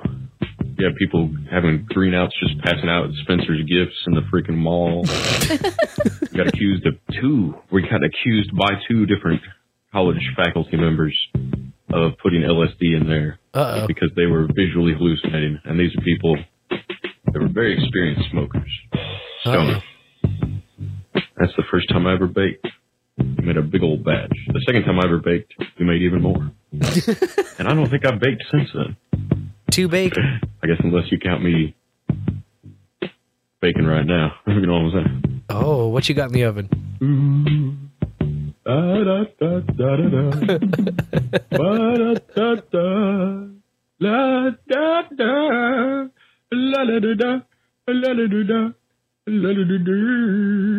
Nice. Oh, thank you, caller. Caller was well baked. Fantastic. Yeah. Edibles will get on top of it. They will crawl up on top of you, yeah. It's a completely different thing going on than smoking. Pretty wild. Pretty wild, man. Yeah, you know, I was thinking back to the first time I baked anything, Mm-hmm. and it occurred to me that actually the first time I baked anything, it was not food. Ew? The first time I baked anything, it was kind of the boys' version of Easy Bake Oven. We had creepy crawlers, dude. Whoa. Creepy crawlers. They had one of the, like, crazy 90s commercial type things for creepy crawlers. But, like, the finger wag oven was the same, right? It was this plastic thing with a very hot light inside of it. Just like an Easy Bake Oven was a plastic thing with a very hot light inside of it. And you'd slide your shit in with a little weird scoop that came with it, you know? Only creepy crawlers, you're making these weird rubbery plastic bugs and things. Nice. And so you'd pour like this weird goop into these metal molds, and then you'd stick them in the creepy crawler oven for the proper amount of time. And when the timer went off, you pull them out, let them cool, and you had all kinds of weird little dragonflies and ants and bugs and spiders and stuff that I made out of rubber. We'd play with them. Creepy crawlers, man. Yeah, that's fun. I think I've seen that still at your pop's house. Yeah. The oven and the molds. That's fun. Yeah. It was goofy as hell, but, you know. I had a little storage container to put them all in and stuff. Creepy crawlers, man. That was the first thing I ever baked. Couldn't even eat them. How dumb is that? That's unfortunate. I was trying to remember the first thing I baked in the oven, but I'm really unsure. For me, it was like a frying pan was the thing I used the most. And then a microwave for everything else. Yeah. The oven, it must have been something like frozen on a tray that I did very first, you know, whether it was a pizza or like the pizza bagels or something like that. Yeah. Just throw a bunch of shit on a tray and wait. Yeah. Oven, man. We got the microwave. Who needs the oven? That's what this next caller might have been thinking. Hey, bowlers. Great question. Let's see. Thank you. First time I baked. Well, as a young scout and very fond of the arts of being a fucking pyro, I got to build a fire, preheat the big iron bowl, and dump coals on the dome. Yeah. And definitely my first baking experience was in a Dutch oven. Whoa. Yeah. Dutch oven, the whole crafts and arts. Kick ass. And take your mom's recipe, and you win a little prize among the competing scouts. Oh, nice. There you go. Little pro tip there. I don't know I was much of a pro, though. Anyway, now, let's see. The first time I got baked, well, that's another story. No doubt.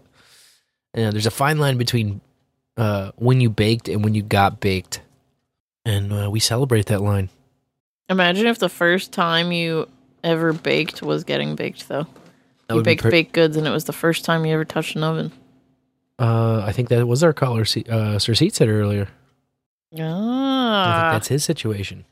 We don't have to imagine it, man. It's like happening in real life right here in the bowl, man.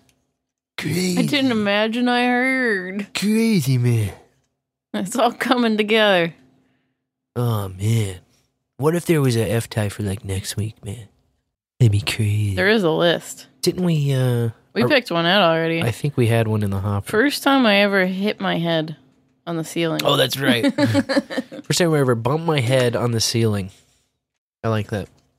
First time you ever bumped your head on the ceiling. All right.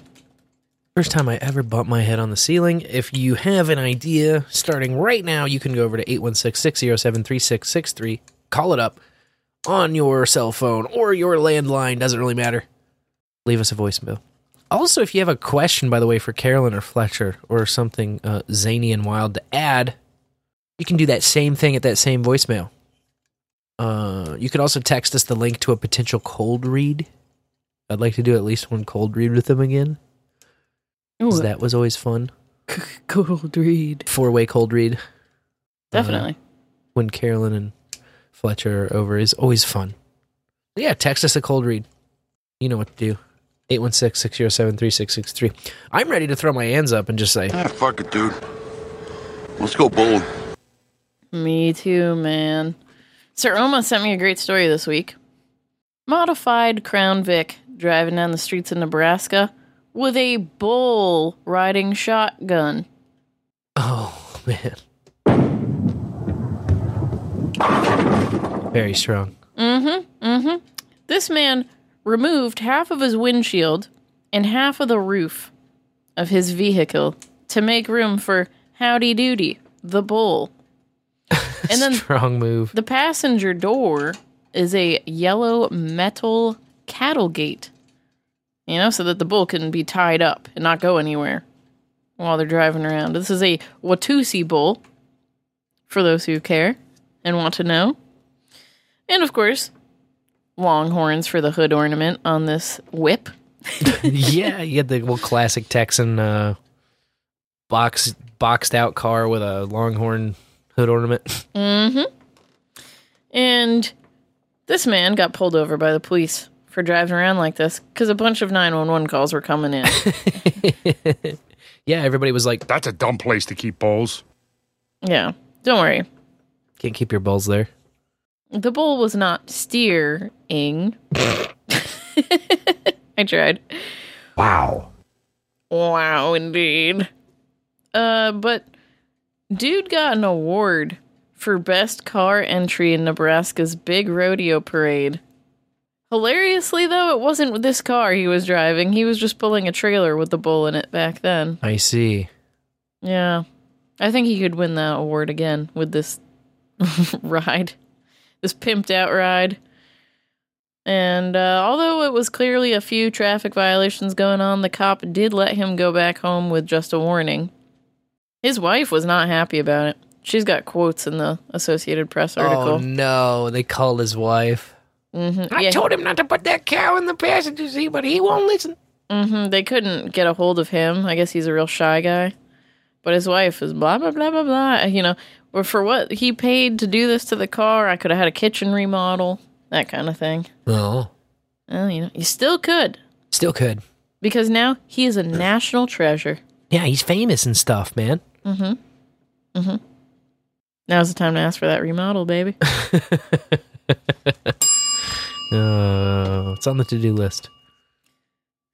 Tell me about it. Yeah. You know what I hate? What? Road gators. Oh, yeah, they're the worst. Any sort of debris on the road. And one New Hampshire lady is definitely thinking that because she was driving along on the main turnpike when the vehicle in front of her hit some metal that was in the road. Probably some mechanical part from a truck. Dang old trucks always losing their shit on the road. I'm telling you. And anyways, the car hits this metal piece and it goes flying back into her windshield just above the steering wheel. And the glass shattered, and I mean, it just narrowly missed her.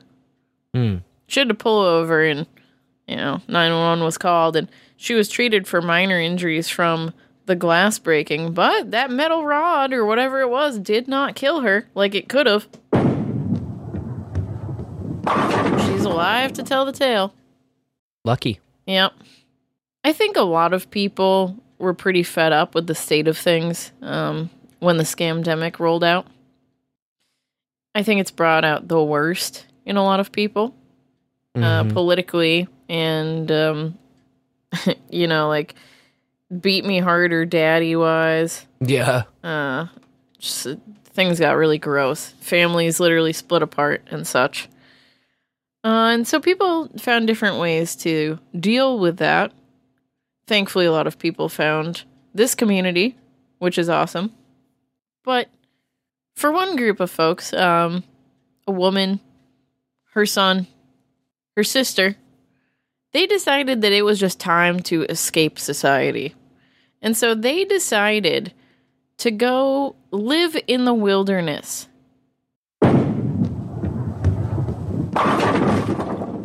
Sick. They told their family that they were traveling to another state for a family emergency. But they did tell a stepsister the plans. They didn't say where they were planning to set up camp. But they told her, hey, we're just going to go live off the grid and survive. And unfortunately, their bodies just turned up.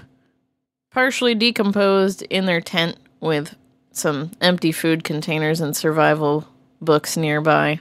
A hiker happened upon them because they were out in Colorado. So it seems like they probably died of malnutrition on top of hypothermia. Jeez. But I think it was nice that they tried. Yeah. I'm proud of them for that. At least give it a shot, right? Yeah. What's the worst that could happen? I mean, the 14-year-old boy didn't really get much say in it because, mom decides we're going to live in the woods in a tent. Right. You're a kid. That's kind of a bummer. There's a whole line they're throwing in the press where, he was found, his body was holding the stepsister's rosary that she gave them before they went out. And I just thought, how gruesome is that? Like, no one knows that. That's just a journalist taking their artistic ability to pull some heartstrings, Yes. Oh, well. And so the stepsister, whose rosary it was, of course, she says, I can't even take it out of the evidence bag. It still is, too much for me. And, she warned them not to go. But gotta give it the good old college try. Yeah, I guess so. And this is sort of one of those things, get in the car and drive, right? Yep. Go out into the wilderness with a tent. They had these survival books, but, book learning isn't going to save you in the wilderness. Yeah. They used it to make the first fire, and they were pretty much out of luck. Yeah, there's some speculation that having the fire too close it could have been what did them in. Oh, yeah, carbon monoxide. Yep, monoxide poisoning. Yep, you always want to have an opening over your fire. You don't want to be trapping in those carbon monoxide fumes, because you can't smell them, and you can't really, If you fall asleep and your fire's going and there's carbon monoxide buildup, you're screwed. Yeah. Also, camping in a cold, snowy place. Yeah. We can all learn from their mistakes. There's ways to do it that I learned in the Boy Scouts. Yep, that's why you're always prepared. Kind of like Delta.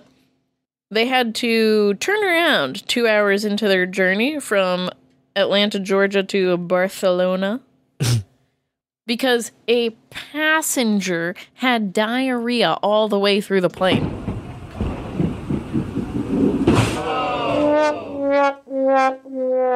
Talk about a shitty situation. No, thank you. You're all ready for this long flight, and then, oops, sorry guys. Gotta turn around. 2 hours in. Incredible. And 2 hours back. They couldn't just emergency land somewhere halfway? I know, they were still over the States. It's I got to go all the way back to the destination. Mm-hmm. That would make me so pissed. Not to mention how it must have smelled. Like, I understand. Trapped in the same cabin, bro. That's pretty gross, but I also just felt like, couldn't they have just cleaned it up, too? Mid-flight? That out of their scope of work or something? I don't know. So, yeah, turned all the way around. And the crew transferred along with the passengers, and made it to Barcelona the next day, 8 hours later than scheduled, but still the next day. But it's unknown if that sick passenger was amongst them. Their identity is a mystery. How embarrassing. How embarrassing indeed. One more for you.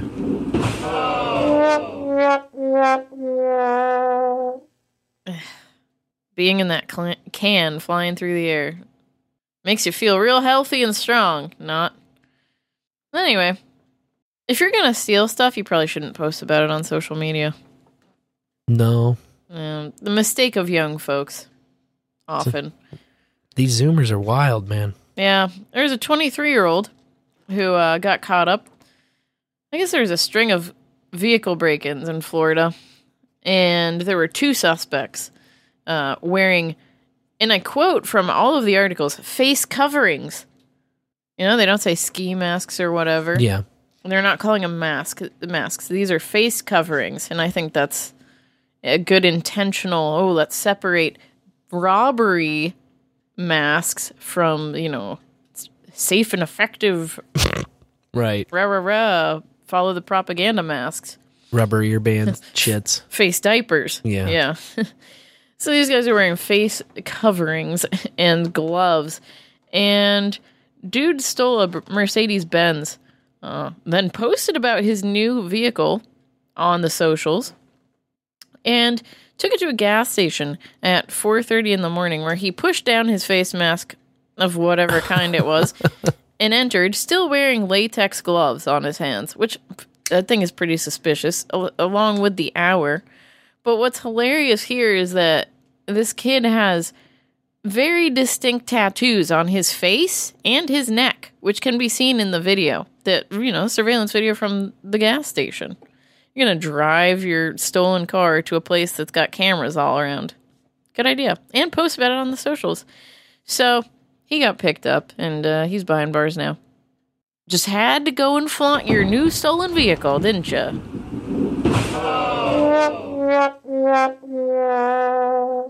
Stupid.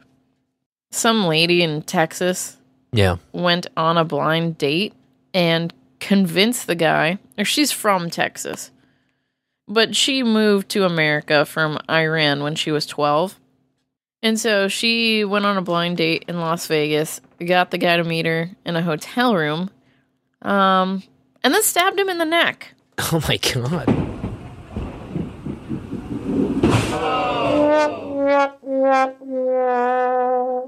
Yeah, she's now saying that she was hallucinating at the time, of course, had to go a little crazy.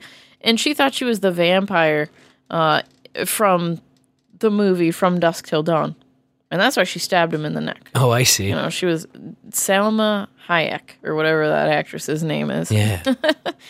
And hilariously, in the video of the body cam footage of when the cops picked her up, she was talking. And she had claimed that night that she wanted to spill some American blood out of spite and revenge for the U.S. slaying of Iranian military leaders.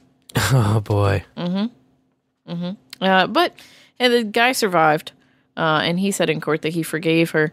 But, she made it a point in court, her attorney made it a point, I should say, to say that, she's bipolar and schizophrenic, and she was off her medication at the time of that incident. So, after pleading guilty to 2 counts of false imprisonment with the use of a deadly weapon, the judge sentenced her to probation and house arrest. Holy shit. Citing her mental health struggles as the reason for avoiding prison. Must be fucking nice. Must be fucking nice. Isn't that crazy? Boom, boom, ain't it great to be crazy? Yeah.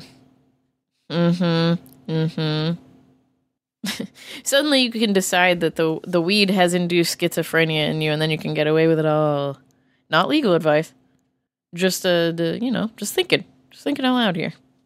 Yeah, that part of the law is pretty wild, man. Oh, you're crazy. You can't control yourself, so you can't be held liable for your own actions. In fact, we feel bad for you. It's all right, get better. Take some time to yourself. You just got to stay in your house for a little while. Wear this ankle monitor. Take some meds. Do some interviews with the news, Tell them about the fantasies you were having of being a vampire. That's why you stabbed the guy. You got to rewrite the narrative. We didn't like that whole revenge for drone slayings. Yeah, gotta sell some Quentin Tarantino DVDs, man. Exactly. And hot vampires. Whew. We love that. Yeah. Nebraska man's at it again. Oh? Yeah, in this next story, a bunch of 911... Okay, not a bunch.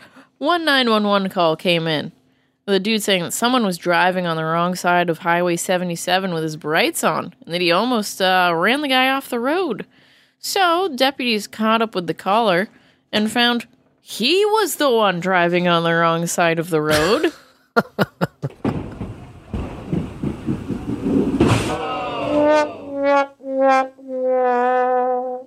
So anyway, they asked, hey, why'd you call 911? And he said, oh, I thought the other drivers were on the wrong side of the road, but it was me, like a dumb fuck. Whoops. His words. No one was injured, though. Wow. But, he was driving drunk, so. Oh, God. That's not going to end well. He was definitely hammered. Stupid! You're so stupid! Yeah. Never call the cops. Just don't. It's a bad idea. Yeah. You know what else is a bad idea? What? Buying Paw Patrol snacks in England. Oh? Because they weren't watching the URL that they were printing on their packaging. Oh, God. And it was going to an allegedly pornographic website. Yeah, that's good for kids.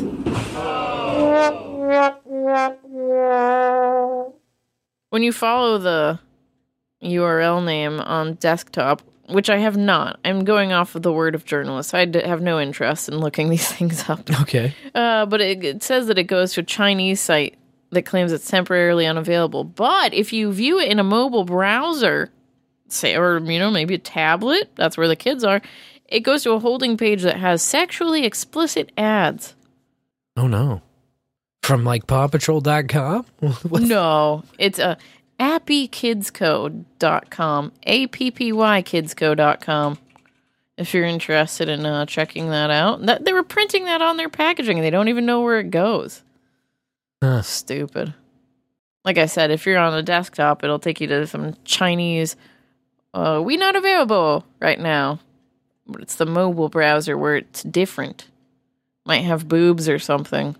I target on mobile, and yes, indeed, there's some Pound Town gifts. Pound Town gifts. Yeah. Wow. Yeah, that's not what you want. Yeah, maybe they... to put on the Paw Patrol stuff, anyway. They forgot to renew their website. Yeah. Oh, right. And the Chinese hopped on it. But... yeah, your kid probably shouldn't be following URLs on packaging anyway. I mean, what's a kid doing?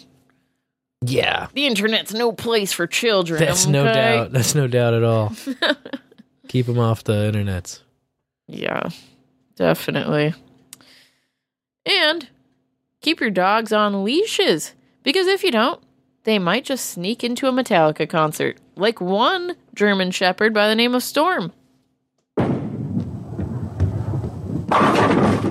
It's hilarious because Storm's owners noticed that the dog had slipped out of the house. And then they started seeing pictures of her popping up online because Storm managed to sneak into a Metallica concert and take a seat. This was in California.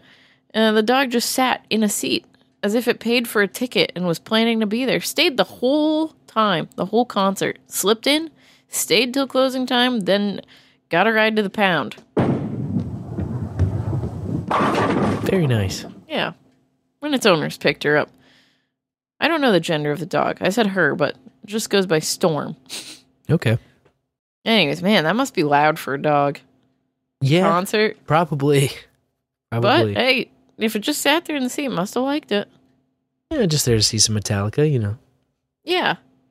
Things it wasn't able to do in its previous life as a human, maybe. Oh, yeah, they still slap. They don't ID the dogs.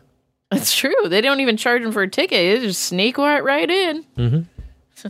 Walk on by. And my last story for the lanes is another dog tale.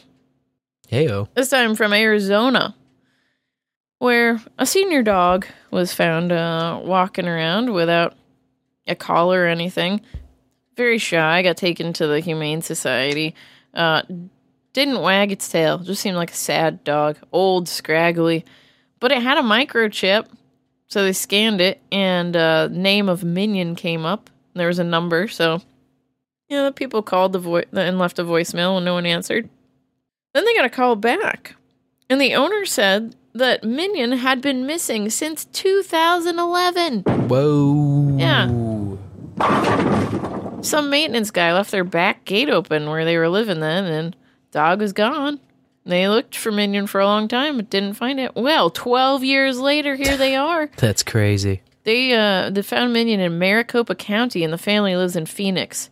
So it's like 45 minutes away. They gave the dog a ride home, and they said that was the first time they saw the dog's tail wag when it was reunited with its original owners. Very nice. Yeah, so sweet. I was glad that one had a happy ending. Yeah, that feels good. Feels good to end on some strikes at the lanes, you know? Definitely. You can always turn things around. That's right. Well, we hope to turn your week around by presenting you with another fun-filled Bowls with Buds this week on Friday evening. Please join us as we rip bowls with our old buds Carolyn Blaney and John Fletcher of Hog Story.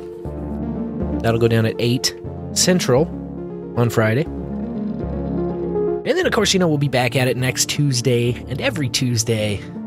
Just look on your calendar and circle all the ones with Tuesday. Those are the days that we will be cranking out new bowl after bowl episodes, taking over the stream around 9 Central, or whenever DH Unplugged allows us to take over the stream.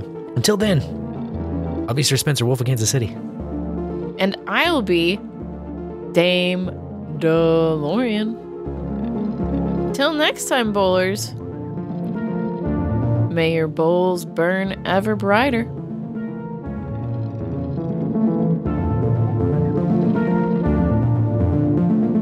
Bowl after bowl till he's sick. Bowl after bowl. Bowl after bowl. That's a dumb place to keep bowls.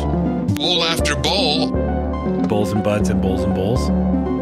Lorian and Spencer. Bowl after bowl. Sir Spencer and Dame DeLorean. You mind if I do a drag? I've never done a blunt. I'd do one. Get me a bottle of whiskey and a bowl. Smoke weed every day.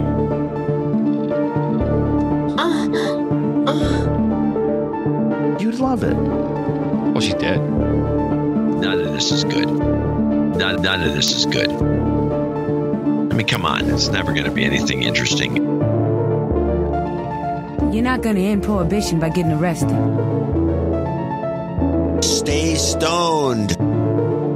We're stoned. She is stoned. Lots of weed. Bowlafterbowl.com.